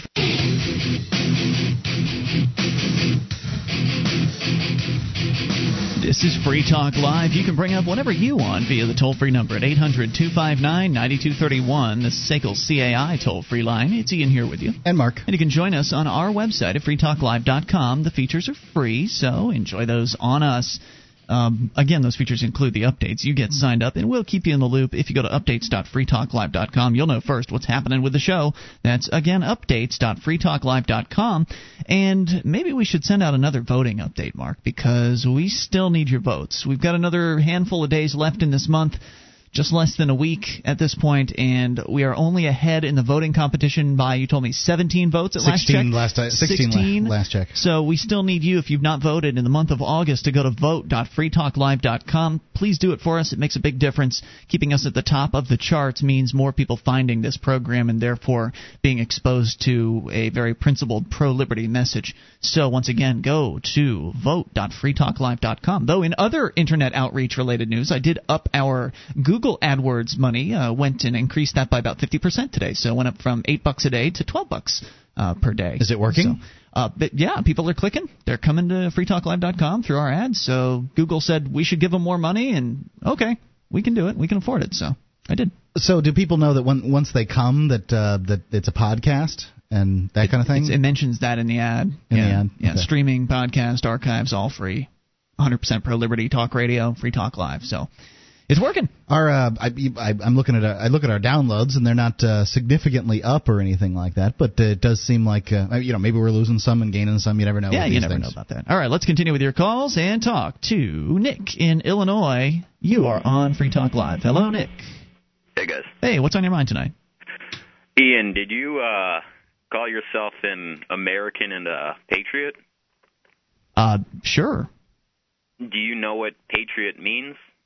Do you know the origin of patriot? No. And I mean, do you know where that comes from? No, but it's my understanding that it's somebody that no one else around the world uses patriotism in the sense that Americans often do. They use it in the correct original sense, which means nationalist. I thought there was a difference between patriot and nationalist. It was my understanding that patriot means that somebody that appreciates, the original ideals that the country was founded on, the individual sort of concept that one should be free to go about one's own life how one chooses. At least that was my understanding. You're telling me it's a synonym? Yeah, it's a synonym for chauvinism, basically. It's never meant what Americans think. It's around the world, everyone else calls you a patriot. When they're calling you a patriot, they're calling you a rabid nationalist. Okay. And it seems like a very, I don't know, for Americans, it's so pompous to create your own word to describe yourself as a nationalist and then call it different. It just seems so. It's an English word, and I mean, like, yeah, it is we're, an English we're word. an English-speaking country, and in England, they use it to mean nationalist. It's not. Yeah, I understand, but they use lorry to describe trucks. I mean, there's one of which is not better than the other, and they don't have a. Do you know what patris means? No, what's it mean? Fatherland. Okay. Well, let me point something out. I don't label myself as a patriot. I only used it because we were cornered. As an American, right? Somebody asked us specifically to answer that question, and I went ahead and accepted that terminology. And I do have the dictionary in front of me. And yes, you're right. Number one is a person who loves, supports, and defends his or her country and its interests with devotion. That certainly sounds like a nationalist. But definition two is a person who regards himself or herself as a defender, especially of individual rights against presumed interference by the federal government. So I would certainly and I would fit an too. American definition, not a worldwide definition, because Americans often like to separate themselves from everyone else because of an inherent American exceptionalism within most of American society. So But you also described yourself as an American, right? Now, before you go with this, I mean, I kind of see where you're headed. And did you hear what I said about drawing parallels and trying to convince people? Do you think that it's possible to be so iconoclastic that you just simply can't make a point to anyone else? Oh no, I don't care. I know. Quite frankly, I think that the United States is a lost cause for everyone. See, now we had a radio. Up this entire continent, we'd all be better off in the world. There you go. And, that's the thought process, that it simply is not going to go anywhere with the vast majority of people. Of Americans. Well, those are the people. We speak English. Do you remember that? I mean, you speak English. I speak Italian, French, Croatian, Farsi, and Arabic. Okay, great. I speak English, and I'm on 40 English-speaking radio stations. Yes, my audience is basically American. I certainly have a worldwide who audience. Else speaks English? Australians, New Zealanders. We got some of those. British. We have a some lot of those. People in Europe. Yeah. And most of them laugh at the people in the United States who call themselves patriots. Do you think that I laugh at people that call trucks lorries? No, but see, there's quite a difference there. There is no ideology in between lorries and trucks. There is an ideology when you start talking about patriotism and fatherland. It's called nationalism. I understand, but nationalism's involved in patriotism. No one's arguing that, but I don't think that. I basically agree with that as far as the definitions go. But I don't think that anybody in any other country is laughing at our use of the term patriot to mean. I don't use the term patriot. It rarely comes up on this show. American, right? And you said that you like the origins of what the Americans were found on, meaning a lot of times what people mean by that is they like the origins of the United States Constitution, all of that. Why? No, I like the ideals, not necessarily. You like the ideals, but do you realize that the men who kind of founded the United States Constitution were basically doing it to kind of increase the size of government, to put a government in its place. I didn't say anything about the government. I didn't say, Nick, I didn't say anything about the government and the founding of the government. I just like the ideals behind the country, in that people wanted to get away from control. They wanted to get away from the king. Yeah. They wanted to be more independently free. That's at least what I was told. Get away from the king. They wanted to be colonies. And then what the United States was founded upon was either getting away from the British and creating their own large state, or just having some more autonomy for which their states could create more laws that were even more stringent than the kings were in some cases. Yeah, this is kind of like what Mark says when Mark. Hang on a second, Mark. It's kind of like what you say, Mark, when you say you feel you like the colors and you like the flag and all that. It's not because of any logical thing. It's just the feeling that you get. And I'm not talking about the founding of the government, and I'm not talking about the issue of why they started a new government. I don't care about all that. What I understood was that it was more of an independently minded thing where people wanted to be able to live their lives free from under the thumb of a ruler. The whole idea that everyone was a sovereign. Those are the ideals that I liked, and so I see how you're trying to poke holes in that, and you're making sense. You like the people that were doing Shays Rebellion, the Whiskey Rebellion, all of whom lost to the Americans.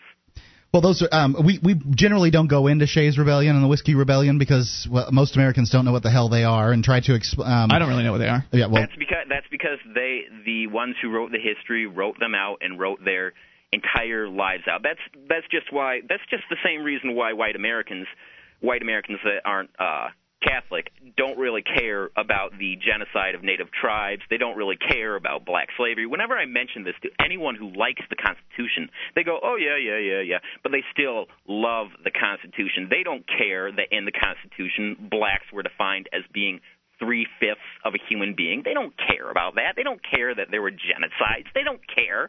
All they care is if they were affected. Now, Nick, their people. And that's because they have the illusion that they were a part of the wealthy lawyers, the tycoon generals, the banking lobbyists, the professional bureaucrats, and the privileged Anglican clergymen Nick, who would never die in a famine. I agree with you. I agree with 90% of what you've said. 90% of what you've said here, and maybe even a larger percentage of that. I'm just pulling that number out of the air.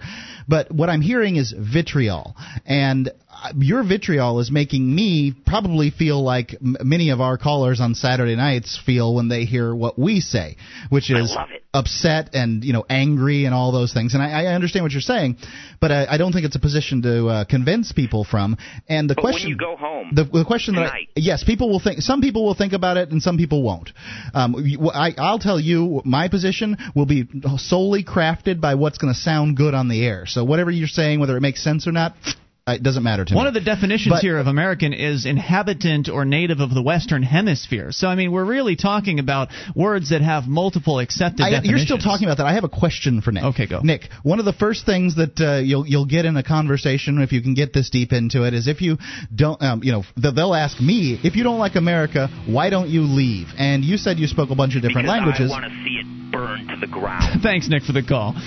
All right, 800-259... That's not a helpful position. Yeah, that's not going to win anybody over. 800-259-9231. I don't leave because I want freedom, and I want freedom here. I think this is a better place to get it. Yep. And, American, I'm okay with that term. I don't call myself a patriot. I don't really call myself an American, but when nailed down, why not? It's just a word, and it's still accurate. Would you like to help others find Free Talk Live? You can help us advertise, market, and promote the show at amp.freetalklive.com. Consider becoming a Free Talk Live amplifier now for $3 a month and get some cool bonuses at amp.freetalklive.com.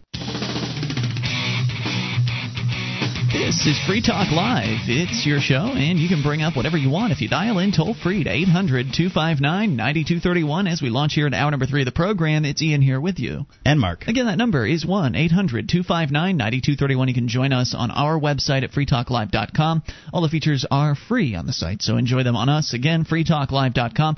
People are calling in to comment on the last gentleman that called in the second hour of the program, so to bring any of you up to speed that might happen to be just tuning in. Nick from Illinois called a few moments ago to hold our feet to the flames on, or maybe me specifically, calling ourselves earlier, accepting the terms patriot and American. A gentleman had called earlier to ask, do you consider yourself an American? And I said yes, because I like the ideals that American. When I hear American, what that means to me is somebody who is in line with the ideals of the original concept of the country. I'm an American in every sense, except I don't subscribe that the government is America. I don't believe that I believe the government has gone off the rails and betrayed America. I'm an individualist. I am a free marketeer. I'm a voluntarist. Those are the terms I call myself.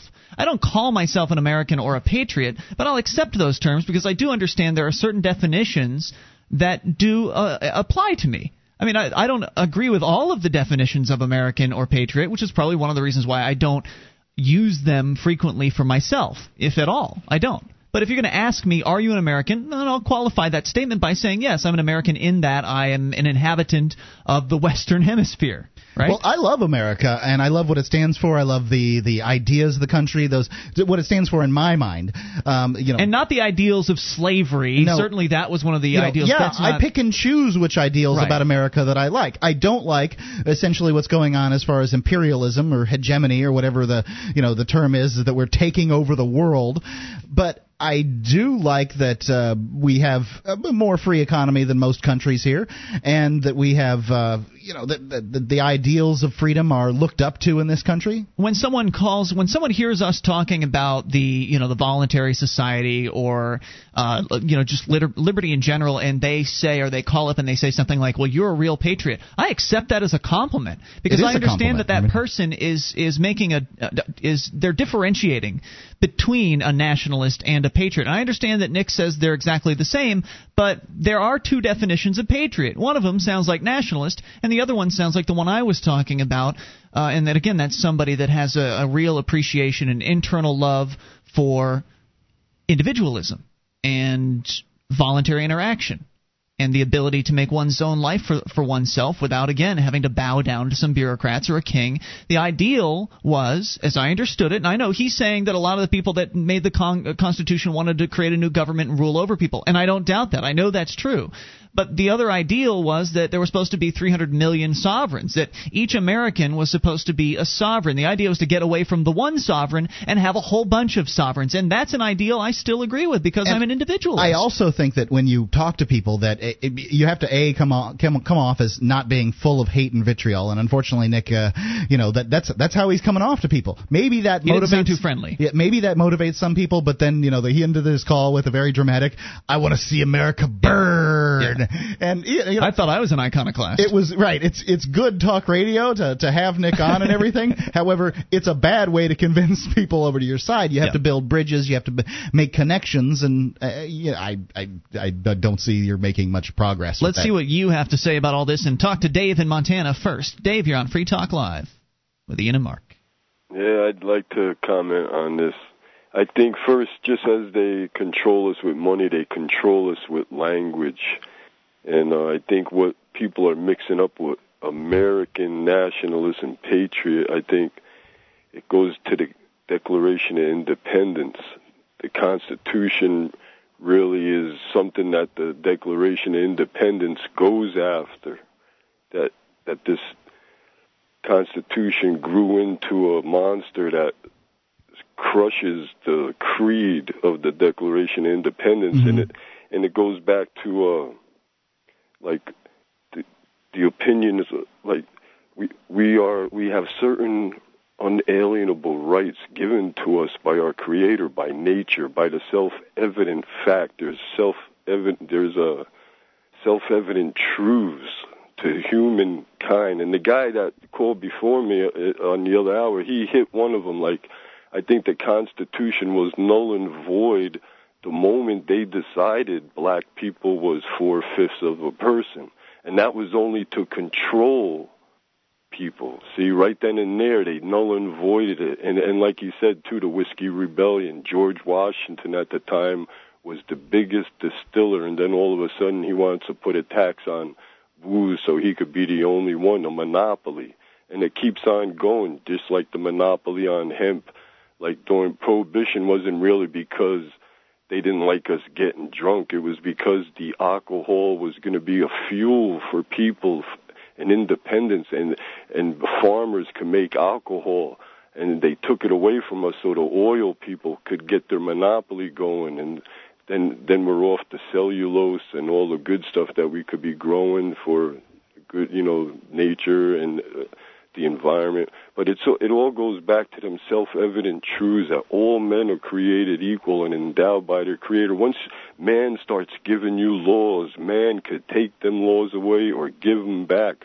But the ones we get from our Creator, from nature, from the self-evident truths that he was talking about, like all over the world, people know this, but I compare it to like the difference between the Jews and the Christians. The Jews hardened their heart towards love of God and love of everybody, and it took Jesus running into that temple and saying, "No, man, this ain't the way to do it. We love everybody, man." It's beyond that. See, the Declaration of Independence goes beyond nation. And I do like that. I certainly am more of a fan of the Declaration of Independence, I think, than the Constitution, and I would agree with you. Yeah. No doubt about it. And that's what's going on. And the nationalists are going to sell out our freedom. They sell out freedom. They sell out freedom. Right, because their priority is the nation. Right. And it says right here in the Declaration of Independence, it comes a time when these bans got to be broken because you guys are ruling over us like tyrannical monarchy bastards. Yeah. And I want to spit in your face. Instead of doing that, I'm going to just, you leave me the hell alone. But no, they got guns now. If you don't pay them your dues and you're not happy being that due payer American, then you go to jail. No way. It comes down to freedom. Sure does. Because where freedom is, that's where the Creator is, and that's where love is. And then you start talking that, then people freak out because then that means they're going to have to give up some of their greed and selfishness. Well, there's nothing wrong with being selfish, Dave. I mean, everyone is selfish. That's what our economy grew into, debt. That's selfishness, man. Debt is just stupid.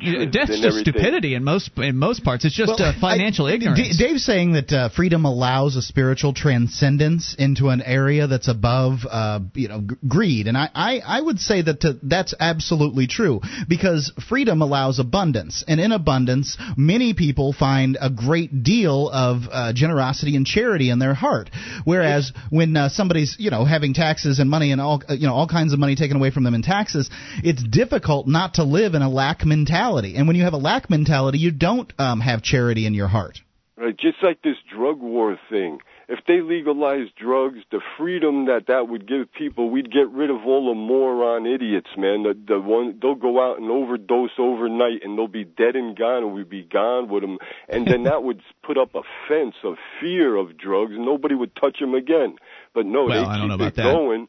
They keep it going so they can make billions of dollars under the table and fund more covert wars and more evil. I'm with you there, Dave, and I thank you for the call as always, sir. 800-259-9231. My only point on the selfish thing, Mark, is that everybody does everything because of selfishness. I understand what you're saying. People don't understand the difference. They've been sort of taught that selfishness means you don't give to others, but selfishness means that whatever you do is you're doing for yourself. So that means I can give to others and still be selfish because I like the way it feels to give to others, or I like how people smile at me when I give to them. I think everybody likes that, and I think that what Dave was saying was, there were inside what he was saying some really profound spiritual truths, and that's what I was trying to put. I don't disagree with the intentions of what Dave was saying. It's just that when I hear people reaming on the term selfishness, I think it deserves to be redefined. More on the way. It's Free Talk Live. You take control.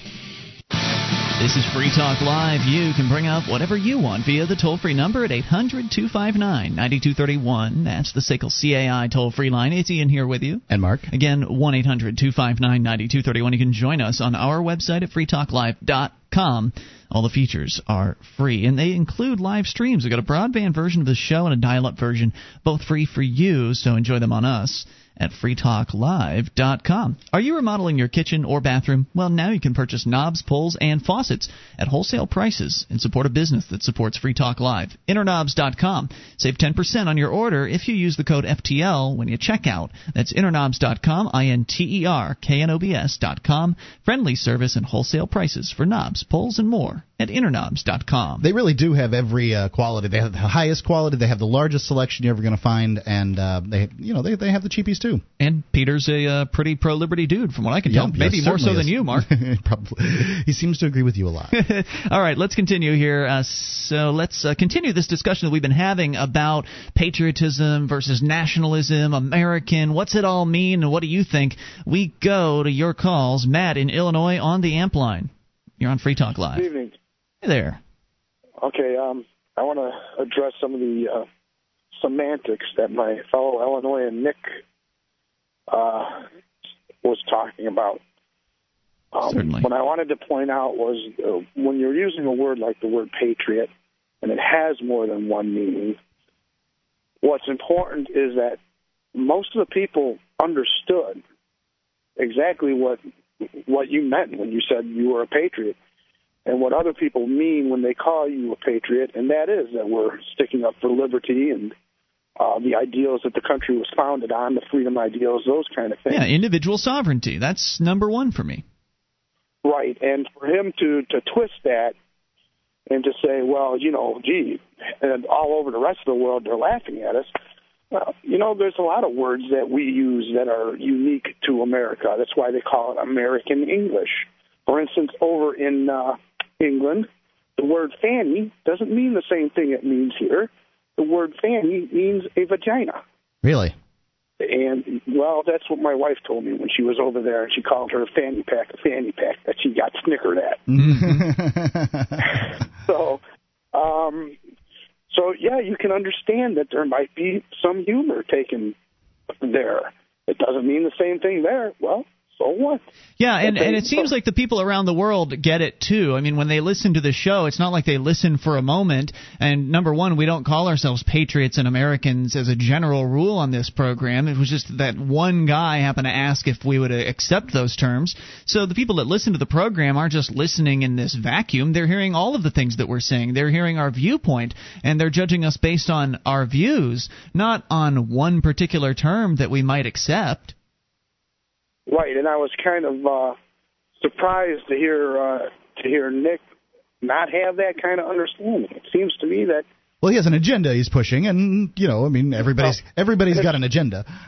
It's a pretty sad agenda too. If you want to see us all burn, and himself included, it sounds like he wants to kill himself and everybody along with him. Well, there certainly are people that believe that. I don't know that that's necessarily what he was saying, but he wasn't making a lot of friends with his position. No, and there's a lot of people in the world who feel about Americans like that right now, but then there's a lot more, I think, who understand that Americans don't all think like that. Right, and I think that some of us, to some extent, some of us think one way, and others think another way, and I know that some of them are confounded because of the politics in this country, but so am I sometimes. Well, he's playing into the hands of the very people that he hates the most, which are the sort of Republican right winger, big God, guts and guns, mom and apple pie kind of Rush Limbaugh bumper sticker conservatives. Those kind of people. Well, when you say that, you have confirmed to those people that you are a terrorist. You are a bad person. You need to be, taken to Guantanamo. If he was taken to Guantanamo Bay immediately after saying that, I'll tell you that many people who listen to the Saturday Night Show would not care at all. Right. I mean, that's the confirmation bias. Whereas if you say, no, in fact, I am an American, I'm a patriot, it doesn't allow that kind of thinking quite so easily. Matt, any other thoughts? No, I guess that about sums it up. Thank you, sir. Appreciate your input. Thank you guys for your show. As always, good hearing from you. 800. You're a great American. Stop it. 1-800-259-9231. Now, that's definitely pandering right there. That's some pandering. Well, calling everybody that, just sort of using that term over and over again like that. I don't mind if people call me a great American. That would not bother me. I agree with you that if everyone called and said that. I'm with you in that I don't like all the stroking that goes on. Yeah. I'm just a normal guy who has a normal life and all that stuff. And I think that a lot of the radio talk show hosts, we're no more great because we talk into a microphone than anybody else is. Right. Who's laying brick. And I think that there's a lot of that butt kissing that goes on the air. First time caller, long time listener. I got to say, you're a great American. Blah blah blah. Yeah, you're the mensch or whatever. The only sick freak or whatever it is that they're saying. Right. Those show hosts that just lavish in that. When people call in and they just spew that nonsense all over them and they just let it happen. They've got nothing better going on. They've got no real show content of which to speak, so it's all right with them if their callers take up a bunch of airtime by slathering all that wordage all over them. It's just silly. It's the same crap every single call. You're a great American. You're a great American. I think Dittos, Rush. I think that there's to some extent, I think that you have ham-fisted it a couple of times, and I'm not saying most of the time. I think what most do you of mean the by that? Well, ham-fisted means your fingers aren't very good. It's clumsy. What are you suggesting? Well, I'm saying that sometimes somebody will come in and say, you're a great American. What's on your mind? It'll be like, shut up and go on with your call. That's kind of how it feels a few times. And how can one bat 1,000. You can't. I'm not trying to say you should. You're a bad talk show host. I'm not trying to say that. I'm just saying. Think of all the extra, sitting over here a couple of times. Think of all the extra calls we've managed to get on the air because we don't blather around with that nonsense. Right. Verbal stroking. I'm a first-time caller, long-time listener. Okay. Congratulations. And I voted for Reagan in 1980, and then in 84, 88 I voted for Bush, but in 92 I decided to go for Clinton. Whatever. Yeah. Do they do that too? They do. They list history? all kinds of things. I'm a white Christian to prove from, how great of American they are. The breadbasket, whatever it is. They do. I'm not as good an American as you, but boy, I vote for every Republican there's ever been. I think what they're doing is they're trying to give some facts about themselves that sort of show where they're coming from. Many show times their allegiance. Right. Well, many times callers will do that in order to just give people a clue. Like if I said, "Oh, I'm a Republican that voted for Ron Paul and I moved to New Hampshire for the Free State Project," you've got an idea who I am in the world. Do you understand? Yeah, but I didn't ask you. Let's go to your calls. Michael in New Hampshire. You're on Free Talk Live on the Amp line. Well, good evening, gentlemen. Hey, dude. What's on your mind tonight? Love the show. Hey, Michael, when was the last president you voted for? Presidential candidate. I voted for? Yeah. You mean that won, or? No, presidential candidate. I'm sorry, I misstated. Michael Bednarik in 2004. He didn't win. He didn't win. About 2000? Harry Brown? I don't even think I voted in 2000. Yeah, well, now we're going to put you on hold. American. We're going to bring you back here. Hang on.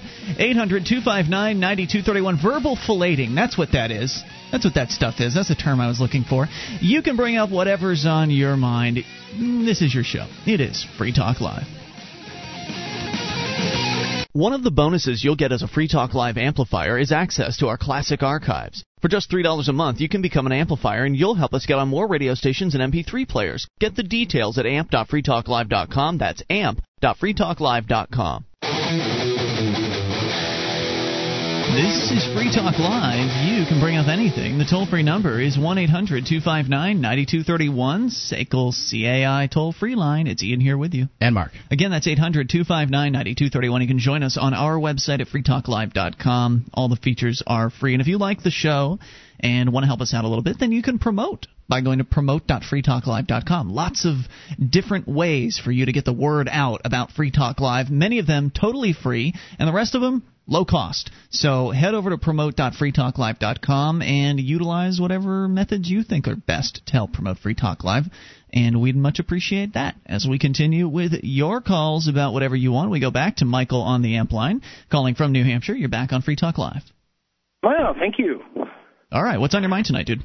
Well, I was listening to Friday night's show, and there was a caller who called in about the movie IOUSA, and he didn't like it. And I guess Lou Rockwell didn't like it either. And I wanted to call and give my own opinion and some activism that I did at this movie. Wasn't just you. It was a bunch of people, wasn't it? Yeah, it was about a dozen of us or so spread out to Massachusetts. Now, this movie, for those that don't know, it's about the national debt and why the national debt is so high and why it's important, why the national debt's important, what's going on with the money and how it could affect you. And personally, I don't think the movie went into as much depth as it should have on things like the Federal Reserve and what will happen if the national debt isn't brought under control, something isn't done about it. But nevertheless, my whole reason for going to this movie was not just to see the movie, but to do some activism, because I knew that the people likely to go to this movie are good prospects for the Free State Project. Probably. Yeah. So myself and probably about a dozen other people, we all spread out to 6 or 7 different theaters in Massachusetts and went down on I guess you could say a rescue mission to find political refugees. And after the movie was over, we all handed out Free State Project flyers that I customized that have kind of a generic message on the front, and on the back an invitation with about 20 different websites on it, Free Talk Live, Thank you. Free State Project, Mises Institute, Lou Rockwell, things along those lines. Yeah, places where they can get the whole story about the economy. Exactly. So that's what I passed out, and the response to that was at my theater that I went to right in the middle of Boston, next to Fenway Park. Response to that was pretty good. Everybody took a flyer, and most of them actually kept it and took it home. Oh, that's cool. And apparently at some of the theaters, I was reading about this, that at some of the theaters, it was kind of a mini Ron Paul rally. Yeah, I bet. There was Ron Paul came on the screen, and the theater just erupted in cheers. Interesting. And not as much in Massachusetts, but around the country, I was reading on some blogs right after the movie was over. I was reading on some blogs, and at several places around the country, it literally was standing room only, theater sold out, and all Ron Paul people. Well, Ron Paul's people are very, very dedicated, and anything Ron Paul's in, they'll show up to. He's a phenomenon right now. I think that's great. Great job, and it's a great example of what literally a handful of the activists here in New Hampshire are able to achieve on relatively short notice. And as you say, you only had a dozen people, but you managed to spread out to 6 different theaters, and you probably covered several hundred people. Exactly, and there will be more rescue missions to Massachusetts in the future. Whenever the opportunity arises. So, now here's my question about the national debt. I really don't think it matters because it'll never get paid back, right? I mean, it's impossible to pay back the national debt. Exactly, it is impossible to pay the national debt. There just isn't enough money in existence, and if they print more of it, it'll just increase the debt more. All the money actually is debt. The money is debt that the United States government has asked for the Federal Reserve, and sold off these Treasury bills or T-bonds or whatever the heck they are, in order to get. So, in fact, the notes that you hold are the debt that the entity called the United States government owes to the Federal Reserve. Right, but from what I understood, the viewpoint of the movie was that it could be, something could be done. We just need to elect new people to government to, whip them into shape or something like that, and that's just not true. Right? Well, they're saying in the chat room that's a myth. There is enough money in existence to pay off the national debt. If Jason Osborne says that, it's true. I have to look into that, but you're right. I don't think it's important because I don't think that we're going to be in a position where the politicians aren't going to pay off the national debt. No. If you think they are, you're smoking something. It's my understanding that, and I'm certainly no monetary expert, but it's my understanding that if the debt were paid off, then there would be no more dollars. So you may be able to exterminate dollars from circulation by paying off the debt. But I don't understand how if they're lending money out, or excuse me, if the government is having money lent to it, and there's interest being charged on that, but the money's being printed in the first place by the Federal Reserve, then how is it possible they could ever pay that off? I mean, as you said, whenever they print more out, it's always loaned out at interest. So as long as they're demanding more interest on the money that's being loaned to the government, it's a never-ending interest cycle, and there's not enough in existence. I mean, there's certainly not enough actual money in existence. The rest of it's all fantasy money on computers, ones and zeros. So I don't know if I believe that. They can change the ones and zeros in the computers, but that just means inflation, and that just causes more problems down the road. Right. There's no ending to this. I mean, it's always going to get bigger, and the only way to get rid of the debt is to just repudiate it and just say, okay, it's gone. Because the whole thing was a farce in the first place. The entire money system is as you said, Mark, it's all debt. The dollars aren't backed by anything, so everything's just a big joke. So we don't owe any of the money. The government people owe the money, but they're already bankrupt and have been bankrupted several times from my understanding of what some people have claimed about the history of the U.S. government. I'd say they're bankrupt by my definition currently, today. If you looked at the government right now, they're bankrupt. Right, and they've been through several bankruptcy processes, from what I understand, in the past. So, there is no end to this. It's just a gang of people made a bunch of promises they could never make good on, and so they're just going to have to be let go at some point. I mean, when New Hampshire secedes, we're not going to owe any piece of that debt because it wasn't our debt. It's theirs. Right. Now, you all, I don't think this is going to last much longer. Now, have you all ever heard of the game Jenga? Yes. It's this game where you have to pull little wooden blocks out from the bottom of this tower and stack them on the top. Right, and the more you pull out, the more likely it is to fall. That. Yeah, and I'd say that it's like a game that's been played quite a bit. It's teetering. Yeah. It's being held up with dental floss, paper clips, and everything else. It should have fallen a long time ago, and it's simply being held up by something.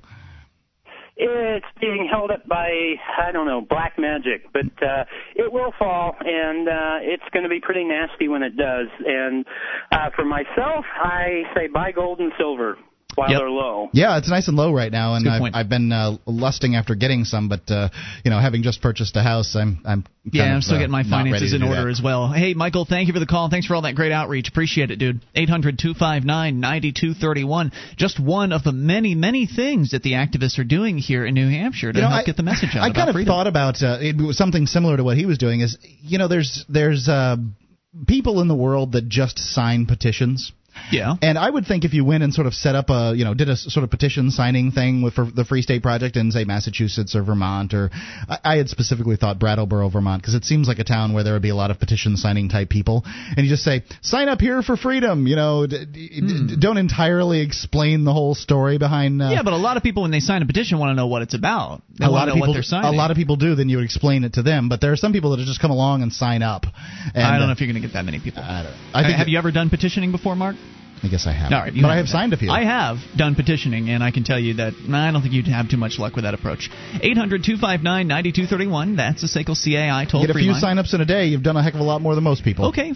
Go and give it a shot. See how you do. Thought about it. Let us know. All right, more on the way. Only moments remain. Maybe enough time for your call if you get it in right now at 800-259-9231. This is Free Talk Live.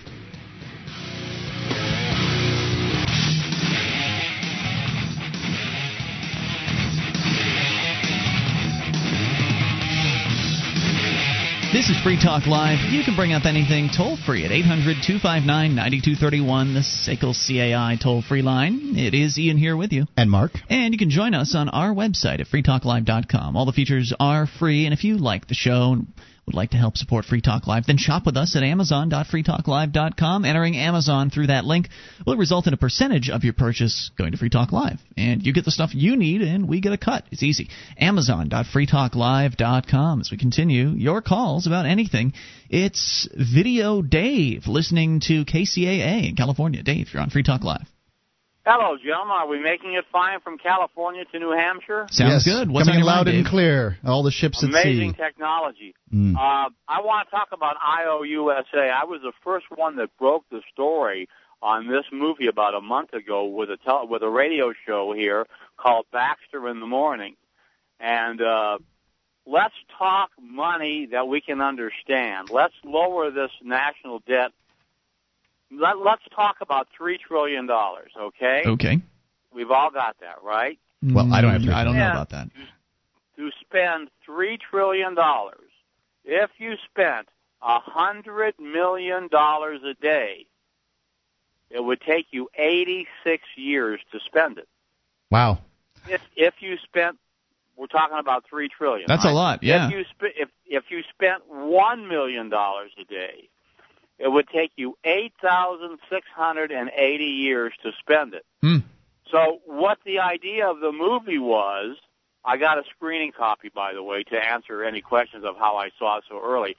Got a screening copy of the movie, and I went, holy moly, $56 trillion? I mean, I didn't even have time to do the math to figure out how much. Now, $56 trillion are unfunded liabilities, and that should be defined to people. The government owes $56 trillion in the same way that you owe the money for your house, for your mortgage.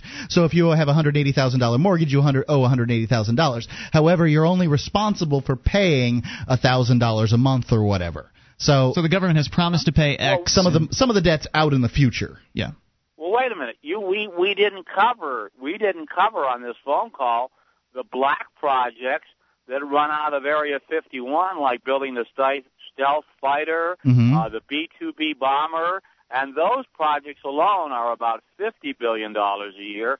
and they're known as black projects. I'm sure you know that, right? I'm sure that the government has black projects. They would have to have something like that. Right. But $50 billion is a drop in the bucket. Now, that's not part of the national budget and wasn't even in IOUSA because they don't even know what the black projects are. Right. Like the replacement of the SR-71 is a new plane called the Aurora.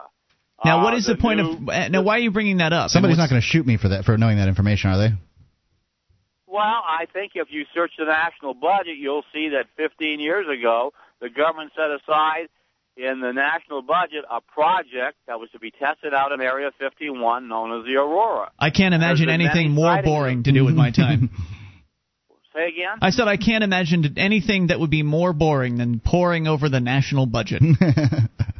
That's true, but when we pay taxes, right, the IRS brings in about $5 trillion a year, right? And it all goes to interest payments. The previous caller said that the national budget would never be paid off.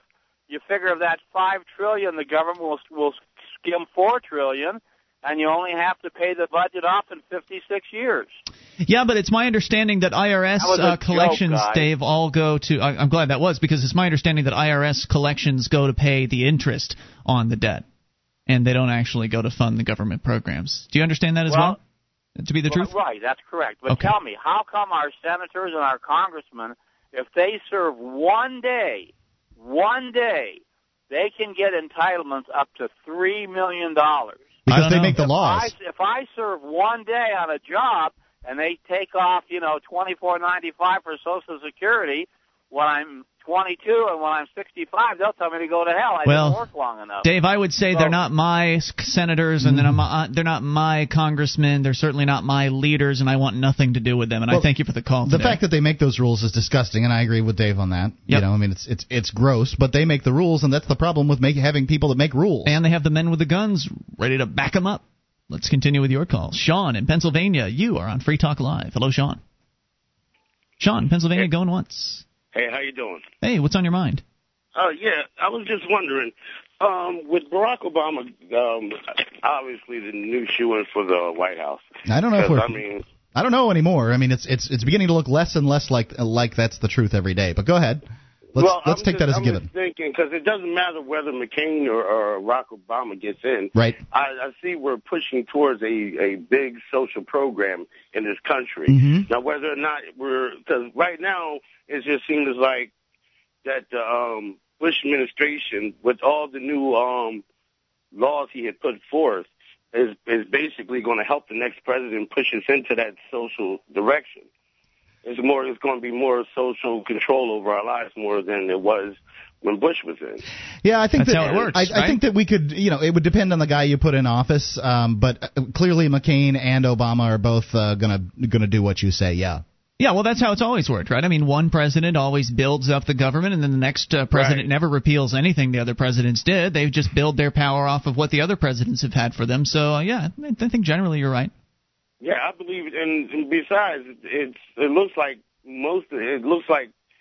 that most Americans now are going to be way over in debt. Mm-hmm. I mean, it just seems like for example, the housing situation. It just there's no housing out there for anybody out there right now. The market is so bad. Whoa, wait a minute. What market are you in? I mean, seems like there's a lot of houses. Houses are getting cheaper, and more like used houses, pre-lived-in houses. It was up 3%. So it's a good time to buy a house. Some good news after many months of bad news in the housing market. But a lot of people are losing, wealth in the form of equity in their homes. Yeah, but isn't it like the debt? Buying a home now is almost like insuring you of at least about another 4 or 5 years worth of debt that you probably won't be able to get out of. I don't know what that would be. I think now's the time to buy a house, and if you're going to buy a house, now's the time. Down market is a great time for a buyer. For the sellers, buy low, sell high. Yeah, I'm not sure what would make you think that. It's just that It just seems like more and more houses are being foreclosed on. Well, that's true. Now you're talking about people. Those people got loans on their houses back when the bubble was going on 2 years ago, and the prices were very, very high. And they got adjustable rates. And the adjustable rate mortgages, which were being pushed at the time. I had one. I got it about 3 years ago, and the adjustable rate mortgage, the adjustable rate came due, and it cost a lot. It cost a lot more to pay the monthly debt. And then when you realize, wow, this house that I got a loan on at $260,000 is now worth $180,000. I don't think I want to pay this because I'm upside down as hell. So the sellers are in a real bad way, and as you say, some of the owners are being foreclosed upon, but that just means there are more houses on the marketplace looking to be sold off at the lowest possible dollar. So if you get a standard 30-year fixed or 15 or whatever you can afford fixed mortgage, then you know exactly what your payments are going to be from here on out, and it's a great time to buy. I thank you for the call, sir. Good hearing from you. 800-259-9231. Or, of course, the question is, will it keep going down? So you could certainly hold off and see if houses get cheaper if the market continues to spiral down. Well, I think it's what I heard today and on the news, and it's pretty big news, is that used home, I can't remember what the terminology they used, but pre-lived-in homes, their sales are up 3% this month. That number can't continue to go up too many months and prices stay in the crapper. So this might be where it's beginning to hit the dip and head on its way back up. I'll tell you, there's some chicken littles out there in the economic world that certainly don't believe that's true. They may be right, they may be wrong. At some point or another, you're going to be right. The sky is falling. I don't know whether this is the time, but it would seem to me if you've got to have a place to live, owning can be a good option, and this might be the time to do it. Let's continue with your calls. Paul in Delaware, you're on Free Talk Live. Hello, Paul. Hey, Paul. Paul, hey, Delaware? How you doing? Hey, what's going on? Hey, I get to talk to you guys every once in a while. Yeah, it's nice to hear from you. Yeah, man. Hey, it's unfortunate they can't call you Manwich anymore because those were the good old days, man. No one's stopping you from calling him Manwich. It's just that's just we do. It just confuses people. All right. Well, hey, man. It's really good to hear from you guys. But what I wanted to talk to you about is Obama. What about him? I know you're sick and tired of hearing about this guy, but we don't really talk about him much on this show. I mean, we just don't talk about politicians. I'd like to hear your opinion on him, though. Go ahead. You got 30 seconds, Paul. We're almost out of time, so go. Okay. Well, Obama, all I want to say to everyone who is hoping on Obama is I can't wait to throw it in your face when you get the same thing that you've been getting because you won't get up off your butt and make it happen. See, cult members need saviors, and I can't stress it enough. You're a cult member when you're waiting for someone else to do your handiwork for you or waiting to be saved. So that's all I wanted to say. I'd say you nailed that one. Thank you for the call, Paul. Appreciate it. It has been Ian here with you. And Mark. Back tomorrow night. Join us online in the meantime at freetalklive.com. DVD, books, music, instruments, periodicals, computers, software, electronic, photo, cell phone, office product, home and garden, bed and bath, furniture, kitchen, pet supply, automotive, hardware, apparel, shoes, jewelry, grocery, healthcare, sports and outdoors, toys, games, used, and more. It's a department store at your fingertips. Amazon.freetalklive.com. Get all your shopping done, a great deal, delivery to your door, and a percentage of your purchase will go to Free Talk Live when you enter Amazon through Amazon.freetalklive.com.